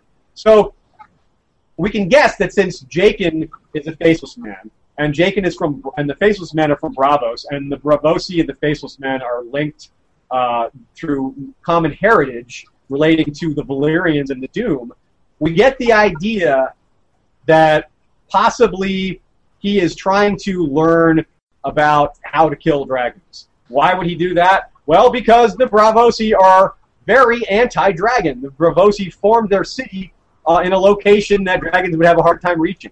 It was founded by ex-slaves who ran away from Valyria. So they're both anti-slavery and anti-dragon. In fact, if you recall, Jon Snow discussing with the Braavosi banker in A Dance with Dragons, Jon makes a joke about dragons, and the banker's like, well, forgive me for not laughing. We don't joke about dragons in Braavos. So that attitude is still pervasive even now, even though dragons have died out 130, 150 years ago. So, let alone how long they've gone from Braavos. Right, yeah, and they were never in Braavos as far as we know. So this is still an important part of their culture and their heritage. So it's possible that's what he's doing. That he's specifically looking for this book. But maybe he's not looking for the book to kill. Maybe he's looking for it as a form of control. Mm-hmm. Possibly that Jakin is still working for Euron, perhaps. That's very possible, yeah. And I mean, and there's other possibilities of where we haven't heard, like, is he trying to go after a specific person, obviously, or the key isn't necessarily to gain access to a particular person, but maybe to a specific item or artifact, apart from the Death of Dragons book. Well, how that horn works, who knows? Euron has that horn. Yeah, Euron used the Faceless Man to kill Balon, and so maybe that same Faceless Man is Jakin, or he just is using Faceless Man. Euron wants more information. Real quick to jump in, some people may say, wait, what? Euron used a Faceless Man to kill Balon? Didn't Balon fall from a bridge? Well, we're going to have to talk about that in another episode more specifically, in more detail, but the quick detail there is a vision seen by the ghosted Highheart, which is the dwarf woman that the without banners goes to talk to on the hill, and this is in Storm of Sword. She says she sees a man with no face with a crow on his shoulder waiting on a bridge. Well, a crow on your shoulder, you're on Crow's Eye, hires a man without a face, faceless man, waiting on a bridge. Balon died crossing a bridge. There you go. That's pretty straightforward. Really? Balon fell to his death? Come on. I thought so. Yeah, so here we go. So we got a faceless man killing Balon, almost certainly. What if that faceless man was Jakin? If that's the case, then maybe Jakin is still in Euron's employ. Well, it definitely brings a question that he's still in the north. Yeah. Otherwise, Euron, even if it isn't Jakin, Euron still obviously has the ability to use a Faceless Man. I mean, he contacted them, and he's used one before. Maybe he's used it again. They're still dangerous no matter what. What I like to think is that Euron said to either Victorian or I forget who it was. It doesn't matter. He used to have a dragon, and he was asked, well, what happened to this dragon? And he said, I threw it into the sea during one of my darker moods. I think that might be a metaphor for it was payment. Because the Faceless Men demand exorbitant payments, and we're told that a dragon egg is unbelievably valuable. So if he was able to give this as payment to the Braavosi or to the Faceless Men, it would give him, it could buy him a lot of, Faceless Man time. Yeah. So it's entirely possible that Jakin is doing a series of jobs for Euron, and that, like I said, the egg that could be a metaphor for payments rather than throwing it into the ocean. Yeah. Which begs the question: where did he get that egg? I wonder. Dragon eggs aren't exactly. Yeah, exactly. Where did he get that egg? Yeah. So the horn. Well, we knew that all of the Targaryen princes and brothers each had a dragon egg, and all of those men are dead. Yeah, that's true. So I mean, Aemon he had an egg, but he went north and joined the Citadel, and Good so point. I mean, there are those. We don't know what happened. We don't. Egg himself from the Duncan Egg stories tells us that a lot of all the young Targaryens got an egg put in their crib for a while there. He's just passed eggs down all over. Yeah. So yeah, he may have found them. I wish we had a description of it because a lot of the eggs are kind of unique looking. Yeah. So you could maybe match them up to each other, but we don't. Unfortunately, we just don't have much to go on other than that. So so I love that. Jakin most certainly has infiltrated the Citadel. He's in there somewhere, and he may be tied to Euron. He may be working for someone else. He may be fulfilling a kind of deep faceless man goal that's related to their own existence, to their own their creed. But no matter what, serious stuff is going to go down in winter in Oldtown, in the Citadel. There's going to be a lot of action concentrated right there. And we're going to find out a lot more that we're going to want to do an episode on Oldtown Citadel again. Yeah, when that book comes out, we'll be having to circle back with a whole bunch of new information. That'll be a lot more. Yeah. But for now, folks, this is what we've got. This should hopefully prepare you and make you. Hopefully, this makes you want to go reread Feast for Crows. That's kind of how I feel when I learn new stuff. Putting all this information into play and reading it with all these things in mind. It's like a whole new book. I'll tell you what. So. So, Well, I'm actually going to do something myself. So I think that's it. I think that's our maesters. That's our plots. That's Oldtown and the Citadel. That's all. That's everything you.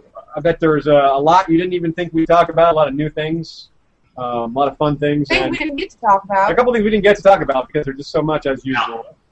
Yeah, we're running short on time there, but yeah, we'll get to it eventually in maybe another aspect of the podcast. So let us know, folks. As usual, we ask for feedback. Send us what you can. Let us know, if you're surprised by some things. We'd love to. Feel free to start a discussion with us. We're happy to discuss these theories and plots with fans with listeners and fans on Twitter or on Facebook. Or on YouTube. Or through email or on YouTube. Any of these places. These are all. Or on iTunes. Leave us an iTunes comment, too. Absolutely. These are all great forums. All these places work for discussions. All of them. All of them. Yeah. And I try to check them we try to check them every week. And so, yeah, if you have anything to say, you got some suggestions. Best place for suggestions is definitely our Facebook page. That one gets monitored quite often. So if you find us on Facebook, just go to History of Westeros. If you want to hear about the Isle of Ibn, we'll try to figure something out. There's not a whole lot of information on that one, but there's still some stuff I'd love to talk about. I would like to talk more about the farther reaches of the known world. Because you guys did. I say we because I'm always here in the background when you guys are doing the episodes. But did the Lands of Ice and Fire, which showed a lot of things we found from the Lands of Ice and Fire book. But there's still a lot we didn't talk about with regards to the very far regions and the speculation and the things like that.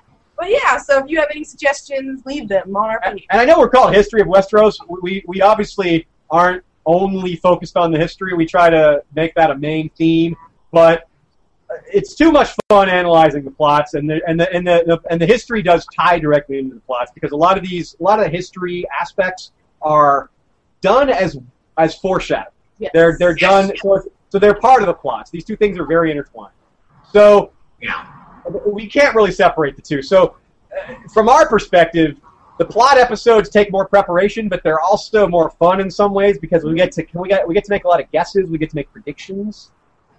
So that's something to keep in mind that we're sort of developing a pattern here. We have our plots episode and we have our history episodes. And obviously the history episodes tend to be non-spoiler and the plot episodes are very spoilery. So if you guys have feedback on that whole system of how we handle it, we'd love to hear that as well. And of course, but that also would help listeners suggest when you're making a suggestion for something for us to talk about. You could keep that in mind. Say, hey, I want the history of this, or I want you to discuss the plots of that. Yes. For example, a couple people have been asking us more to talk about Jon Snow's parentage, so we're going to have to do that pretty soon. Yeah. Any of these plots, any of the mysteries of the series that you want to suggest for us to talk about, we're pretty much going to be game for just about anything. So just throw it out there. Don't be afraid. We're not going to laugh at you for making a suggestion. Personally, I want to know where Tyrion's nose went. Fertilizing the ground. Actually, it would be in the water, wouldn't it? It'd be yeah. floating around Blackwater Bay. Well, somebody had to pick it up. Yeah, maybe someone will catch a fish in their net, and that'll be like, it's in their stew. Yeah. Look at the nose. Tyrion's nose stew. Let's all go out and have a bowl of that tonight. Oh my goodness. All right. All right, well, that sounds good. Again, you can find us on Twitter. We're under Westeros History on Twitter. We also have an email, direct email you can email us at westeroshistory@gmail.com. And you can also find us on Facebook at History of Westeros. Is there anything else I'm missing? I think that's it.